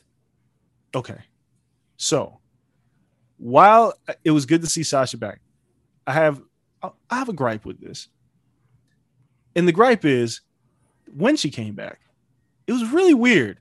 It was like 45 minutes in the show and Sasha kind of pops up. In a sprint. Yeah. It's a sprint to save Bianca. And I was like, and as soon as she came out, I'm like, all right, countdown for when she hits Bianca with the backstabber. Right? Like I was like, we know it's coming. Because we thought we knew. But we knew it was coming because here's why. If anybody watching the show and you saw this, I'm looking inside the ring and I see Bianca Belair, Sasha Banks, Zelina Vega, and fucking Carmella. Two of these people should not be in the ring right now. It's Zelina Vega and Carmella. They will never get another shot at the title. As soon as I saw Sasha come out, I was like, Bianca, you idiot. Like, how stupid are you? There's only one threat to your belt in that ring. Yeah, and she's right there. Yes, you guys were on the ESPYs, which is this was my gripe. I get it. We got to get to this match. It's cool. But they could have played it up for a week where they were like, girl, we did the ESPYs. We had this moment. Da, da, da. They don't even have to tag team. Just an interaction of her, Sasha saying, yeah, I'm going to take some more time off. I'm proud of you, whatever. But the moment that they tagged, I was like, oh, she's turning on her now? Like they could have let this one go just a little bit longer because we just saw him at the ESPYs. I don't like Bianca looking like an idiot. Yeah, but Sasha was gone for so long. I know, but I'm just saying, like, they could have still brought her back. this is just me fantasy booking. It's not the worst thing in the world, but they could have still brought her back and had like a conversation. And Sasha was like, "Oh, I'm getting ready to film The Mandalorian, so maybe I'll see you at Survivor Series," and then put it in the back of your mind that maybe Sasha might be gone for a hot second, and then she just attacks her rather than doing a tag team against, like, Bianca could beat Carmella and Zelina Vega by herself. She didn't need Sasha's help. True. It was very telegraphed, but it's fine. If that's the match we're getting at SummerSlam and Bianca's going over again, I'm cool with it. Ooh. All right. So Sasha comes back. They tag. The tag match itself wasn't bad at all. Carmella's gotten better.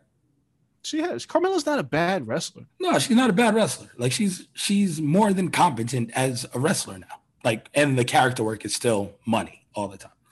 And then Zelina's not bad.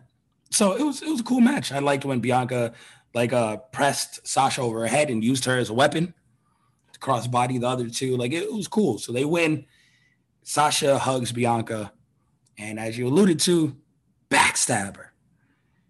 Gets up, holds the belt in the air, goes back, does a cool tornado DDT, and then bank statement to finish off. Has Bianca tapping. Such a great visual, because we all know the best Sasha Banks is heel Sasha Banks. Absolutely, 100%. So I like this, and I'm not convinced Bianca wins at SummerSlam. To me, it's a terrible idea if Bianca loses. Bianca's red hot right now, but yeah, not even that. Sasha's a made woman.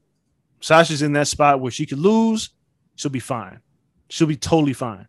Bianca loses, it's the Rhea Ripley thing, right? Like, Bianca's super over. She's white hot. There's no reason to take this title off her right now. None. As much as I love Sasha Banks, it doesn't make any sense. Yeah, Sasha doesn't need it, but I wouldn't be surprised. And then what I saved for last, Cena contract signing. One, it's Roman Reigns versus Finn Balor contract signing. How Finn just debuted, wins 2 matches, and gets a title shot, I'll never know. So we knew the shenanigans were coming. But Finn comes out, still super over. Yeah. Comes out, sits down. We're like, oh, this is kind of going through. Roman's playing it well. Heyman's there. Everything's dope. Expecting Cena to come out. Nope. Who do we get? Baron Corbin. There was one time where I was like, fuck, why is Baron Corbin on my TV?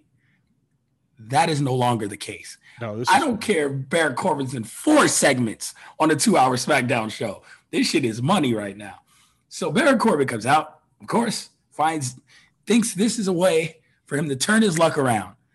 Explains, I don't know if he explained earlier or during this, that his wife has now left him because he is impotent. She's taken the kids. The lack of money and everything is now affecting his libido. He has to get it back. The title's his way to get it back. Beats the hell out of Finn, teases signing the contract and facing Roman Reigns. At this point, John Cena then comes out, throws Corbin out of the ring. His bad luck continues. Takes the contract. He's like, oh, there's a contract here. Signs Cena on it. See you, Roman Reigns, at SummerSlam. Finn Balor gets dogged out, but it's fine. Finn will be cool. I think this sets up him versus Corbin, which is problematic because Corbin is a babyface to my mind. They did this because they're treating Corbin like a heel, and they didn't want John Cena to come in and just wreck Finn Balor. So you got to have a heel wreck Finn Balor, and then Cena come in and wreck the heel, especially after their interaction earlier. But Corbin's not a heel. A guy who's lost all his money and is down on his luck during a point where, 60% of America, 70% just went through the same thing. And it's extremely relatable. He's got stuff repoed, doing anything for a buck, just wants to take care of his family in hard times. He's the heel. What? Treat this man like a baby face, like he should be. Yeah, I thought that this was fun. My only thing is, I hope. Do you say you want to see Baron Corbin in 4 segments? I don't. I don't want them to no, they're going to burn it out. No, I don't want them to burn it out. But it was fun for this week. It was very fun for this week. And Baron Corbin has been golden in this role. And this is one of those things where I'm sure that they didn't expect this. If it's him versus Finn, though, I'm okay with that as long as he gets crushed and you give him more sympathy. I need it to be a squash match for Finn. If it goes over 2 minutes, then it's too long. Yeah, he squashed Baron before one time as the demon. So yeah, squash him again. Go ahead, squash him again. That's what absolutely should happen. At SummerSlam, just squash. We at this point, I think they should just kind of slow play this into a babyface turn for Baron Corbin. Like he's still a dick, right? Like he's still an asshole. He's just broke and funny. Yeah. But it's like if having him getting squashed and being like pathetic, I think that's kind of fun. On another note, pathetic fun. Did you catch Kevin Owens on Twitter tweeting about NXT? No. Oh my God. So Kevin Owens, you guys know this. I love Kevin. Kevin Owens has like this he posts on social media about, I think he's like live tweeting the next NXT, right? And Aaliyah is walking by. And Kevin Owens is like, "Hey, Aaliyah, how long have you been here?" And she's like, "I've been here 6 years." And he's like, "Whoa, I was at NXT for 10 months. And the way he says it is such, I was like, this is incredible. I don't know, dude. Kevin Owens, again, this is one of those guys. He's invaluable. He's incredible. But this was so good because he shitted all over Aaliyah. Like, he's like, "You've been here for how long? 6 years?" He's like, "Yeah, I was in NXT for like 10 months, but that's neither here nor there." I'm live tweeting NXT. And I was like, dude, this guy's, he's incredible. He's incredible.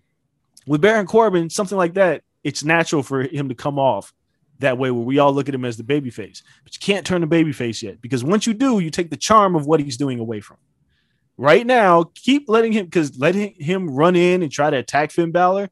It keeps that charm element about it because he's still a heel, but some of us feel pity for him.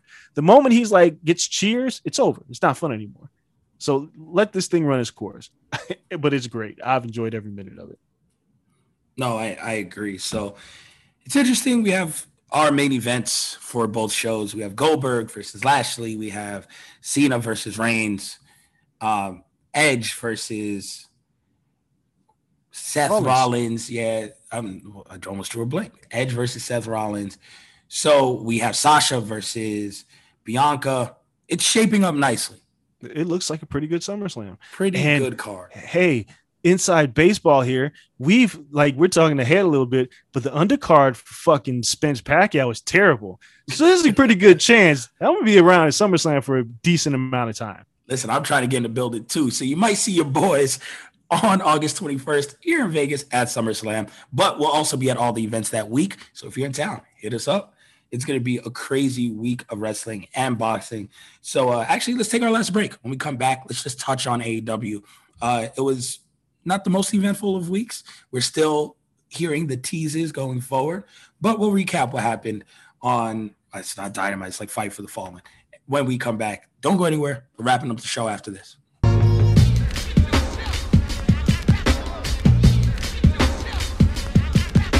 We'll get right back to the show in a second, but first, the wait is finally over. Football is back. You might not be able to be at a game this year, but you can still be in on the action at BetOnline. BetOnline is going the extra mile to make sure you can get in on every possible chance to win this season. From game spreads to totals to teams, player, and coaching props, BetOnline gives you more options to wager than anywhere else. You can get in on their season opening bonuses today and start off wagering on wins, divisions, and championship futures all day, every day. Head to BetOnline today and take advantage of all the great sign-up bonuses. Don't forget to use code BlueWire at betonline.ag. That's BlueWire, all one word. BetOnline, your online sportsbook experts.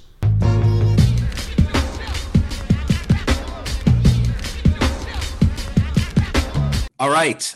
I finally got something right. It was Fight for the Fallen.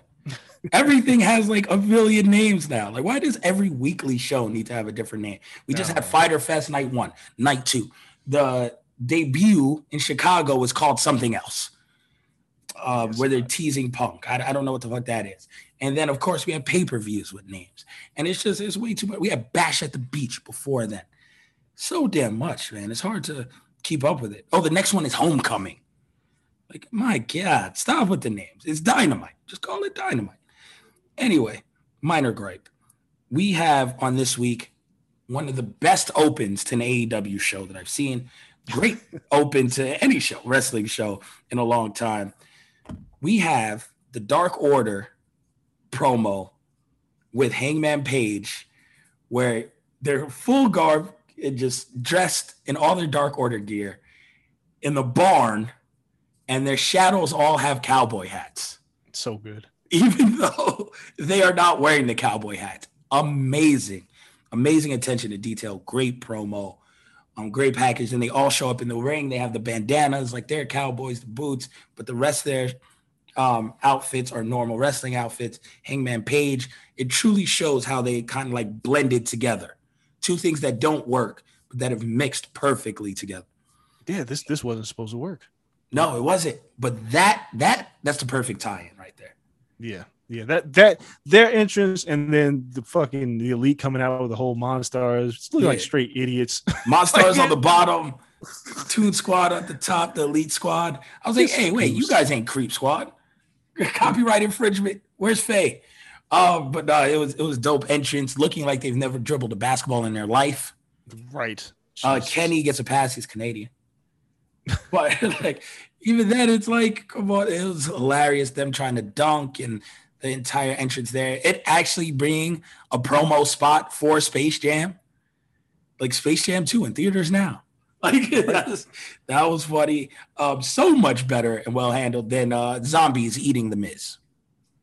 Oh God! Like a zombie lumberjack match for a check is ridiculous. This was happen. This is how you get a funny check. I forgot about that already. It was like 3 pay-per-views ago, right? 4 pay-per-views ago. Wow, I gotta start making lists like worst shit ever. It was the Batista zombie movie. Yes, right after Mania. Then Miz gets eaten by a bunch of Vegas zombies, and that's the end of the match. It might have been against Damian Priest, I think. And then Miz comes back. He's in a wheelchair, but he's alive. Hey, real quick, why is Miz still in a wheelchair? I don't know why Miz is in a wheelchair. I'm expecting him to do the Kevin Nash. Oh, okay. I was trying to see if there's a reason because I was like, did he get? Is it a real injury? I just thought it was because of the zombies. No, he's not injured because he did like some softball. Yeah, he did celebrity baseball at the All-Star game. No, I don't know. Zombie injury, man. So anyway, this match, this tag match to open up the show, it was good, and then I kept going. Well, Hangman's got to beat everybody, right? Yeah, it's long in the tooth, though. It was long in the tooth. And then he fucking lost. And now I'm like, wait a minute, what are we doing? Yeah. I have no idea what's going on now. Reports say, again, take internet reports, dirt sheet shit with a grain of salt, but say they might be moving off of him and everything they've built up with him and Kenny to make room for someone who's debuting, which my pet peeve of them is bringing in the next new guy and going right to the title. They've done it so many damn times. They've stopped doing it. Miro's an incredible case of that and building someone the right way that I fear them going back to that. Like, no, let this play out. I think the CM Punk Darby Allin tease is perfect. Because granted, Miro is a heel, but that's just a match that'll pop everyone. Dude, again, I don't know what's happening with Punk and Bryan. And, people are speculating. I have no idea. If they show up, great. If they don't, they got you. Like, either way. But the idea of moving Adam Page off of this match is really bothering me because it feels like, as hot as he is right now, if that's the report, and if that actually happens, I have a problem with this. Dirt sheet reports, I don't know. Yeah. But this is the match. Page Omega at all in, all out. What is it? Is all out, I think. I think it's all out. All something, goddammit. Whatever it is, that's the match. That's it. I don't care if Punk was to come back. I don't care if Bryan comes back. I could care less. It's Page versus Omega. You've been working on this for so long. You got a live crowd, and the Dark Order is never going to be any hotter than this. You have to pull the trigger on that match. And like you said, you cannot bring in somebody else to be in a title match to lose to Kenny Omega. And if they beat Kenny Omega, it makes it even worse, in my opinion. Yeah. Just coming in and just beating him right away with no rhyme or reason. Yeah, I hope this is a bullshit ass report. That's all I care. I hope so. Carry it on. Maybe this, again, there's time. There's 4 weeks. There's a way for Hangman to get the win back. Yeah. Like on some one-on-one shit. So I get it. There's time to still continue on that storyline. FTR versus LAX. Oh, God damn it. Can we figure out free LAX? Who's got the work? Where's the luck going here? Because FTR, we got to talk about this. Every time they get these big matches, something happens. They've delivered on one of them. Yeah, that was a pretty good match, and then the rest have just been weird. And then, granted, listen, this one ends in an injury, but it wasn't great before the injury. If we're just being real, I mean, ends at 8 minutes. It could have been going 12, 13. Who knows? Free LAX, man. This ain't like, come on. Yeah, seriously. I don't know what's going on. Like, FTR is a very good tag team, but lately they have not been a very good tag team. They ain't been the same, man. They ain't the guy. They ain't the Revival.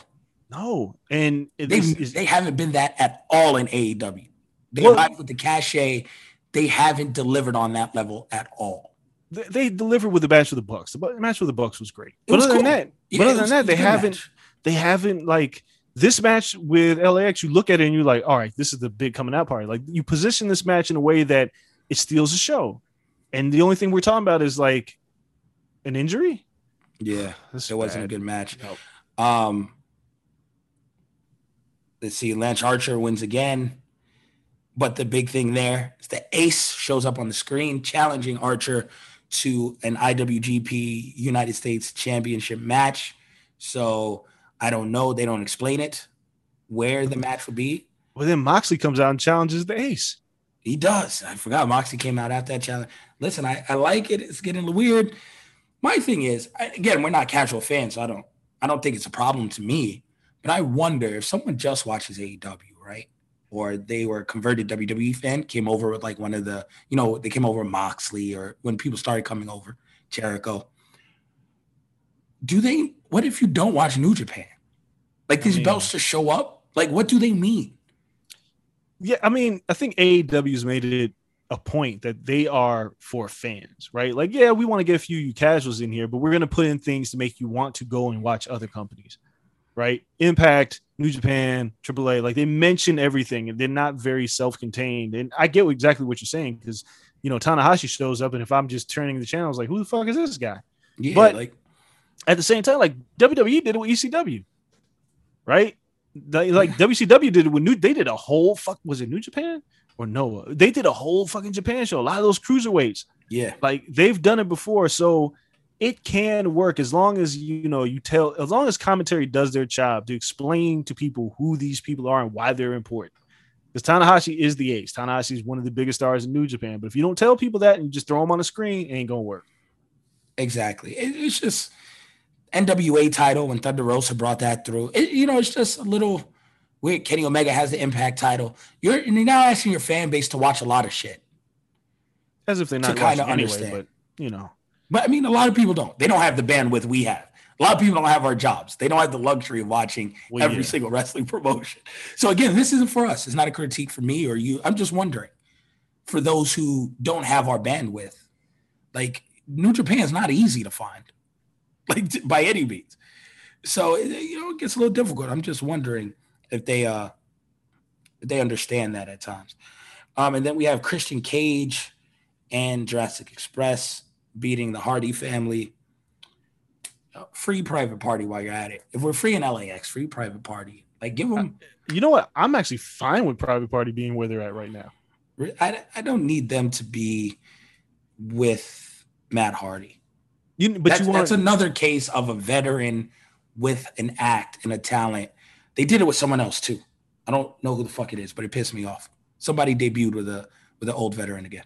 But the reason why I'm okay with this is because I don't think Private Party is ready. They're not. It gives them TV time. Mm-hmm. That's all. I get. But goddamn, another person with another old talent. Everybody. For what? They've gone to the well several times. Like, one too many times. I'm okay with this one. I give him. Andrade has Chavo now. I'm fine with Chavo. That's Chavo. I am too, but that's everybody has a former WCW or WWE guy. Everybody, except for Miro. They have a former wrestler. We can't even call them WCW, but they're wrestlers. They came from everywhere. But what's his face has Sting all the time. The Darby has Sting all the time now. And then Taz has his crew all the time. And then this, like, golly. We mentioned LAX, who is in a faction of 5 led by Chris Jericho. And they have Conan. Should they not have Conan? No, they shouldn't be in the faction if they have Conan. Or they should have, like one or the other. That's a hat on a hat. Like you have Jericho and you're in his faction. It's okay not to have Conan as well. Is Conan in the faction? No, Conan's just with them. I'm going to buck against you on that one. Conan should definitely be a part of LAX because it's part of LAX not being with the Inner Circle at some point. Okay, I'm fine with that. Do that when they leave. Why do you need both at the same time? No, because it's Conan. And you have access to Conan. And everybody knows really LAX and Conan. Tully Blanchard with FTR. And it makes sense for what? But everybody has somebody. Everybody. It's old school wrestling. There was never 20 managers. It's old school. Yes, there was. You must not watch 80s wrestling. Name a wrestler who didn't come out with a manager. They were like stable or like the same 6 managers. I just asked you a question, right? Name a manager. Name a wrestler who didn't come out with a manager. Everyone had a manager at a time. But I can remember the people. I can remember, the Brain when he bounced around. Jimmy when he bounced around. You had, I go down the list. I'm drawing a blank now because I'm talking to you. But yes, there was like 6. Captain Lou Albano was there. Former wrestlers, of course, a lot of these guys. But yeah, I understand when they went to managers, they were good managers. But they would bounce around between talents. There was, this company had 5 managers, 6 managers, 2 valets. But they bounced around. They drop one guy, get the next guy, do this, do that. There wasn't 20. Dude. Dre, we're at like 15. No exaggeration, no hyperbole. We're at like 15. 15 ex-manager valets. 15. I don't care about Conan with LAX. I don't. I think Taz each sucks up too much of the air with Team Taz. Yes, I think it's too much. There are ones that work and ones that don't. I think Jake the Snake is still fucking there. For what? I don't mind Jake the Snake. Okay, Jake but that's another one. We're getting to 15 territory. Look, Vicky Guerrero. I don't need Vicky. We don't need Vicky, but they're not all misses. Some of them work, some of them don't. Not all of them are misses. I'm just saying the sheer volume upsets me. It's a lot. Not that all of them are misses, because Don adds a lot to the elite. Yeah. Right? Like, some of them do work. Like some of them make a lot of fucking sense. Yeah, Conan and LAX makes a lot of sense. I don't need them to still be in a faction while they have it. And Conan's not the manager for the whole faction. He's just a manager for them with no explanation. Except, they used to rock. So you guys take that. That's good enough for me. I don't need anything else. Because we know the Impact history. No. It's too much. It's too much. It's too much. Not all are bad. Not all are good. The sheer volume obsessed. We're at like 15. And I forgot who the hell it was, but they're giving someone new another person too. It's getting ridiculous. Let me keep going through the matches though, because I get sidetracked. And then we have Thunder Rosa. Okay. Like Thunder Rosa was in a singles match, defeated Julia Hart. But this is Thunder Rosa signed. Here's Thunder Rosa. I like that. It's fine. It was 4 minutes. Yeah, whatever. Cool. Yeah, like, and you know what? Another thing that bothers me, not AEW wise, this is more geared towards WWE fans or just pro wrestling fans that watch both AEW, WWE. My complaints are pretty general, right? Like I complain about AEW, I complain about AEW. When I complain about WWE, I complain about WWE. I'm not pitting them against each other at every end, right? That shit bothers me. Someone's like, Sasha, there was a tag match with Sasha and Bianca. See, that's AEW. I hope you're paying attention. This is how women should headline weekly television. Like, where did this even come from? No, I don't know. What does that have to do with anything? Because I'm pretty sure I remember the Britt Baker match where she headlined, and that was done phenomenally well. So what are we talking about? Listen. I hate when people do that shit. Everything isn't WWE versus AEW. Let them run. Let them be in their own lanes. Enjoy both, or just watch whichever one you like. I don't understand why. Look, I watch AEW. I watch WWE. I watch NXT. I watch Impact when I have the time. And I watch New Japan. I don't always go. No one watches ROH. Just like throw it out there. Oh my God. I don't even know where to find it anymore. But when people go out of their way just to shit on a company and not give them any props, it's one thing to say, oh, this company's not doing this well, but they do this well. But there are people that go out there on social media and they will just shit on WWE all day and say AEW is perfect. They're not. Or they'll do it the other way. They'll shit on AEW all day and say WWE is perfect. They're not. I know certain people like that. Look, very specific people. Yeah. I like what I like, but I watch them all. They all get my time. And when WWE fucks up, which happens a lot, I call them out. But there's nothing that matches the production value and the big match moments of WWE. Nothing. Like the Sasha Bianca, nowhere else are you getting those feels. No, you're not getting it. When storytelling's done right there, there's nothing like it. But the other side of that is when I want to watch a show where wrestling is valued, I'm watching AEW. Yep. Like I'm seeing matches. I'm not seeing a bunch of bullshit. Or I'm seeing matches. I'm seeing good wrestling. I don't understand people with this shit. And I've seen people who have this very strange train of thought and that say, and I've people said it before. It was like WWE, they got all these black champions, right? What about AEW? All right, let's put this one to the test. AEW's been here for what, 3 years? WWF has been here for how many years? How long has the WWF fucked over black talent? Oh, more than you can count.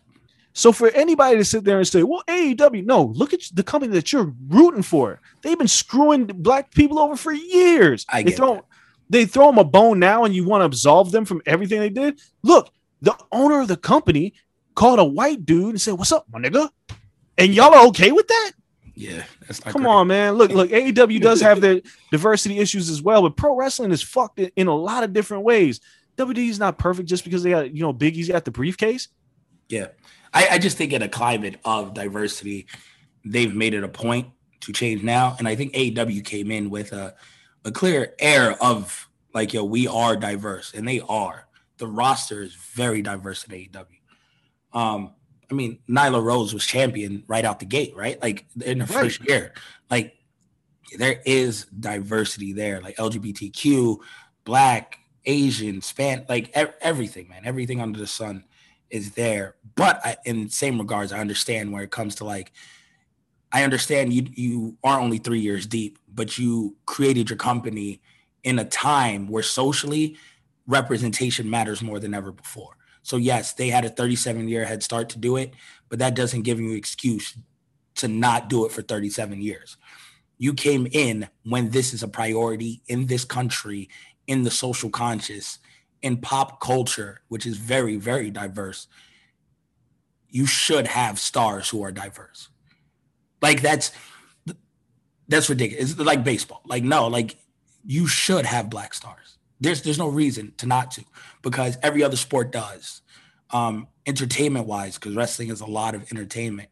You should have black stars or people in position who are black that should and could be champions on a fucking drop of a dime. You should have that, because there's an entertainment as an industry shows you black people sell.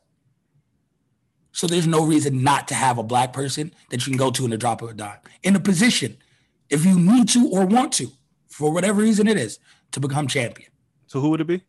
If we're talking about AEW, who would it be? Who is being held back? No one's being held back. I'm saying, okay, this is my point. This is my point. To go out there and get that. Wait. This is my point. We've discussed this before. You can't just throw somebody in there because they're black. Not at all. You can't just say, oh, we got a black guy, let's throw him at the top of the card. Because you know who their star is that's black is going to be a champion is Jade Cargill.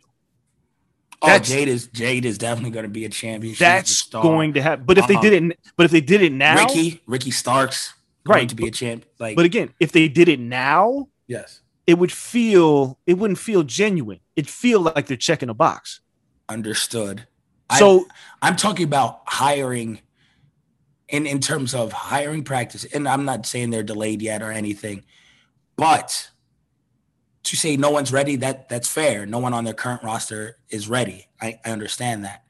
You go find someone who fits that bill. Who? Give me somebody. You watch the Indies. Who are they? I hired JTG right now. You hired JTG and you throw him at the top of the card? Are you serious? I've been watching him on the Indies. Yeah, I think he has the talent. He has the cachet. He has the name value being in WWE once, where with his current character, he can be a top of the card guy. Yes. I will disagree with you to then we can disagree. I from what I've seen out of him, the physique change he's gone through, all I said, yep, I damn sure do. Moose was almost a free agent. Everyone came from Impact. There's an open door policy. Yes, I have Moose come over and challenge Kenny Omega. Yes, I do. You say Moose. No, we're talking about JTG. We're not talking about Moose. No, I'm saying I'm giving you more people. No, black people Moose who are is plug and play top of the card guys. Wait, Moose is signed to Impact. You got to stop. Moose is signed to Impact. He was just a free agent, but he I don't know how much he re-upped with Impact, so you can't blame AEW for that. No, JTG is not a top of the card guy. Want to know why? Because you got to prove it first. JTG can just walk through the doors and people are like, that's it. That's going to be the champ. It doesn't work like that. It never will. WWE has had guys who were the top of the line black talent in every promotion, and they signed them all. So who are they missing? Who didn't they sign? I don't know people's contract situation. So no, I'm just saying. WWE signed Ricochet, Keith Lee, Cedric Alexander. When their deals came up. So I understand. Like when it was time and they were free agents, they snagged them. No. But I didn't know what their contract situation was. No. My point is, it's not surprising when Keith Lee wins the NXT title. Want to know why? Because he was the man in the Indies. No, I understand this. Yeah. So AEW doesn't have anybody who comes in that was the man where they were at. WWE's got them. So when the WWE has champions that are of color, it's not a surprise. It's not like they came out of nowhere. You signed these people and now they're champions. Cool. Credit to you. But they've done such a horrible job holding talent back as well that it's hard to be critical of AEW when you're rooting for a company that has done the same bullshit. That is held. I'm not arguing that. But I'm just saying they've held talent back. AEW, yes, I agree. They have to do a better job with some of their talent. Yeah. You know, you look at, Ricky Starks looks like he's on his way. Oh, right? Definitely. Looks like he's on his way. He's young. I get it. Like you got to build him correctly, but he's definitely in the vein of that middle ground people that they're pushing, and they're not holding him back at all. He's the MJFs. He's the Darby Allin. Like they're giving him an equal footing to them. My whole point is that everybody's got their flaws. And for somebody to come out there and say AEW ain't got enough black people, that's why I rock with the WWE, I have to question what the fuck you've been watching for the past 20, 30 years. Because you watched Booker T get shelled by Triple H. You've watched a lot of the black talent. Like Kofi, they gave us Kofi Mania, and now y'all all like, yes, they love black people. It don't work like that, dog. It don't. Nobody's perfect. AEW's not perfect. WWE's not perfect. Criticize them both. That's all I'm saying. If you're going to shit on one, shit on the other as well. But don't, I hate when people go to and say, well, Impact did this show and it was fucking whack. Did you watch it? Have you watched Impact before? No. Because Impact is like the most diverse company out there. In terms of their women, in terms of their talent of color, they're doing all these things. But if you're not watching it, you only show up to criticize what Impact's doing, that's whack. If you only show up to criticize what ROH is doing, that's whack. Rooch is was a pretty good champion. Bandito's fucking awesome. There's good wrestling everywhere. I just don't understand why people have to pick one side and say fuck the other side to everything that they do. That doesn't make any sense to me. WWE does shitty things, but they also do great things. WrestleMania was fucking good this year. No, I agree. AEW has some shitty shows. We've talked about it. When AEW hits their low, I'll be like, yo, that shit was whack. Yeah, it was whack. You got to listen, we criticize the promotions for who they are, not compare this one against this one or fuck the comparisons. This is where they do great. This is where they don't. And this is how they get better. I wish more people were like that. It's just, dog, I'm sorry. I don't get it. Wrestling fans, y'all suck sometimes. Oh, yeah. Listen, we're in combat sports, my man. Like, I know, it's not exclusive to wrestling. MMA's we're in a weird group of fandom. But at least with MMA, it's like the outcomes aren't predetermined. Pro wrestling, it's like this shit ain't like real like that. And y'all out here like, yo, AEW, fuck WWE, or WWE, fuck. Like, why? They ain't paying you. And the people that work there wouldn't do that. Hey, special alert, guys in AEW watch WWE. Guys in AEW or in WWE watch AEW. Guys in New Japan watch Ring of Honor, and they enjoy it. And they have friends everywhere. They're rooting for each other to succeed. Because why do you want to burn a bridge that you could potentially be at? That's the other thing. The people like, if you shit on something all the time, like your ass might end up there. Listen, man, people, it's a fickle fan, as Daniel Bryan once said. Fickle. You're not even fans. But main event, before we get out of here, Painmaker, Chris Jericho versus Nick Gage. Yeah, it was a death match. Yeah, it was something. I think they overvalued slow. I think they overvalued Nick Gage on the show. I mean, the pop was big, but yeah, it was. I'm not sure. This is where it's funny to me. I think a lot of people still, because we talk about niche, GCW is still niche within a niche that is pro wrestling. A lot of people know Nick Gage and caught the hype off of the Dark Side of the Ring. They didn't really understand what a death match was. No, they were in for the rude awakening with this. They really hadn't seen a death match. And then that shit was right in their face. And this was kind of tame for one. But the pizza cutter came out early. They played all the hits real quick. Yeah. I mean, it wasn't like a great match, right? It's either you like death matches or you hate them. I don't think there's really somebody who watches a death match and go, it was okay. It was like either I like this shit or I just really don't like it. Yep. And this match was fine for people who like death matches. If you don't like death matches, you hated this match, and I understand. But at least they tried something different, I guess. That's all I really got. Yeah. I mean, it is what it is. I like the gauntlet of Jericho, the trials of Jericho. Yo, this is what they do right. MJF comes out there and was like, you told me to Google it. I Googled it, and you're wrestling Juventud Guerrero next week. Yo, I popped. It's Hoovy. Hoovy's in the building. The juice? It's great, man. This is good storytelling. This isn't face your opponent every week. He wins 1 week, you win 1 week. There's shenanigans, DQ. Now you're wrestling the next week because we're building to a pay-per-view in September. No, this is how do we get from now to September, because we know this feud's been going on and these guys don't have to fight each other every week.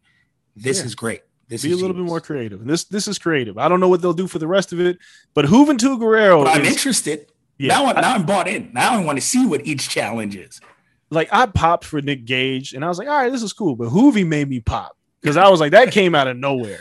And the callback was excellent. They need to, and honestly, as much as I was like, damn, this Nick Gage thing was cool, I think it was mishandled only because the whole Nick Gage thing should have been for Moxley. Yeah. Hopefully they go back to it. They find a way back to it. But Jericho is like, all right, fine, whatever. It doesn't really make a whole lot of sense. It's just getting Nick Gage on your television. But if they would have brought him out from Moxley, it's a different level. Well, then that would have been a real death match, and I'm not sure national television is ready for that. That's pay-per-view. That's pay-per-view. Absolutely. Yeah, you can't do that there. And you know what? It wasn't bad, but it doesn't help that it came right on the heels of the Zack Ryder one.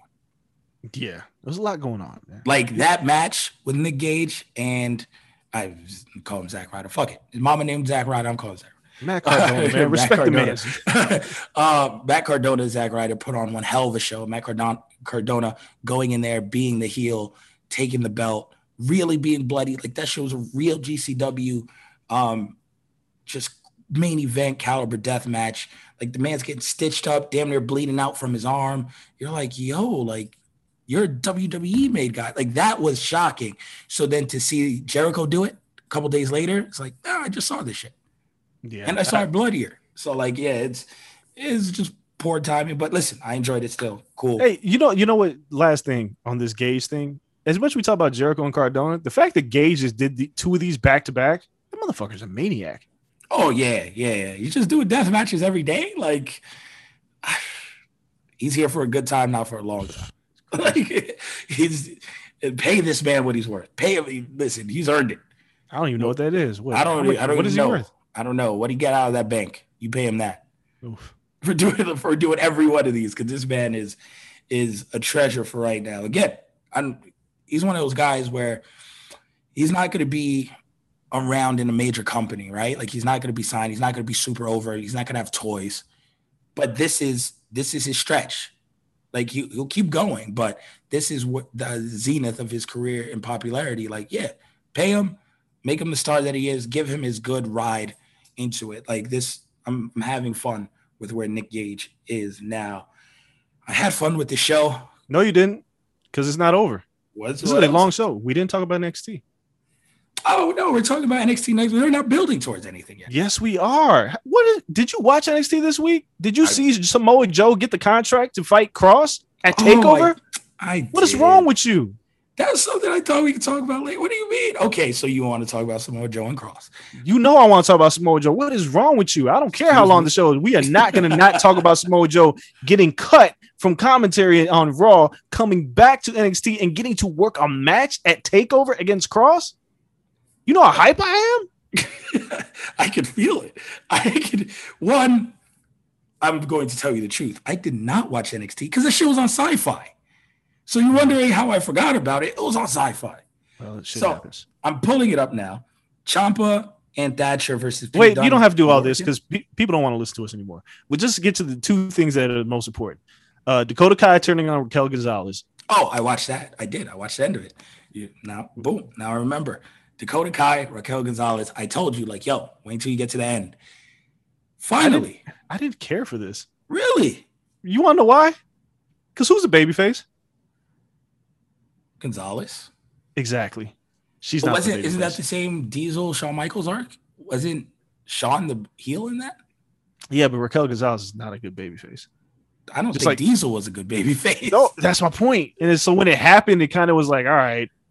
So Dakota Kai is going to be the heel, but she's small. She's not imposing. And she's going to be the heel against Raquel Gonzalez. Raquel Gonzalez is a squasher. Yeah, she got to do some nasty shit. She got to be dastardly. So, yeah, the turn didn't do a whole lot for me, but whatever. So we have that match. But, I mean, since she won the belt, I was like, oh, no, come on, this is coming. Well, yeah, it was inevitable it was coming. I just thought it was just a weird way to do it. It might be a good vehicle to get Dakota back to being a babyface, which she was. People thought she was epitome of babyface, but she's better as a heel. So, and then, yes, as you mentioned, Samoa Joe gets Cross to sign the contract. Oh, I loved it. No longer an authority figure. He resigns, tells Rigo, I'm out of here. I'm stepping back in the ring. I love this so much. We thought Joe was done. Joe got cut because of his concussions. Yep. How did he get cleared for a match? Lord knows. Wait, hopefully Vince doesn't see that. I know. But, Vince probably doesn't watch, so he doesn't know. So I just thought, like, Joe's promos, everything leading up to this, and it makes me wonder if Cross is going to be on Raw. Is Joe going to be the NXT champion? I think so. I think Joe takes the belt off of him, which I know pisses you off because the TakeOver after SummerSlam is on Sunday and not in Vegas. This is so disrespectful. You want to know why it pisses me off? Not only because that match is on there, but they're doing Dragunov and Walter in the U.S. How are you not doing this in Vegas at an arena? Granted, that doesn't mean they're bringing them here. They actually could just film it in UK. I don't care. Match, no, 8 Trips and Sean said they're bringing them to the United States. Hopefully they're not bullshitting us. But if they were to do this in the States, why the day after SummerSlam? Like, this makes me question everything about that weekend. SummerSlam should be on Sunday. TakeOver should be on Saturday. That is fucking huge. Are they cooling off NXT? Like, no stadium shows. Like, they built up. They sold out the fucking Barclays. That's what I'm saying. I feel like, I don't know. This is like a dick move. Like, I don't understand why. Ugh. No, that's Walter and Dragunov was like my match of the fucking year last year. You're doing it at TakeOver? I want to feel those chops. Exactly. Oh, like, how are you not doing this in Vegas on SummerSlam weekend with fans back? Forever, how long we still get fans, but I'm so pissed off. That's free money. Fucking hell. Free money. Could have did it at T-Mobile, rocked out, and been fine. So I don't know, man. It's interesting. We'll see how it all plays out. I can't wait to watch it. This week, I promise you, I will watch NXT live and be focused on it, ready for next week. We appreciate you guys sticking through the show. It was long. It was a lot of different topics.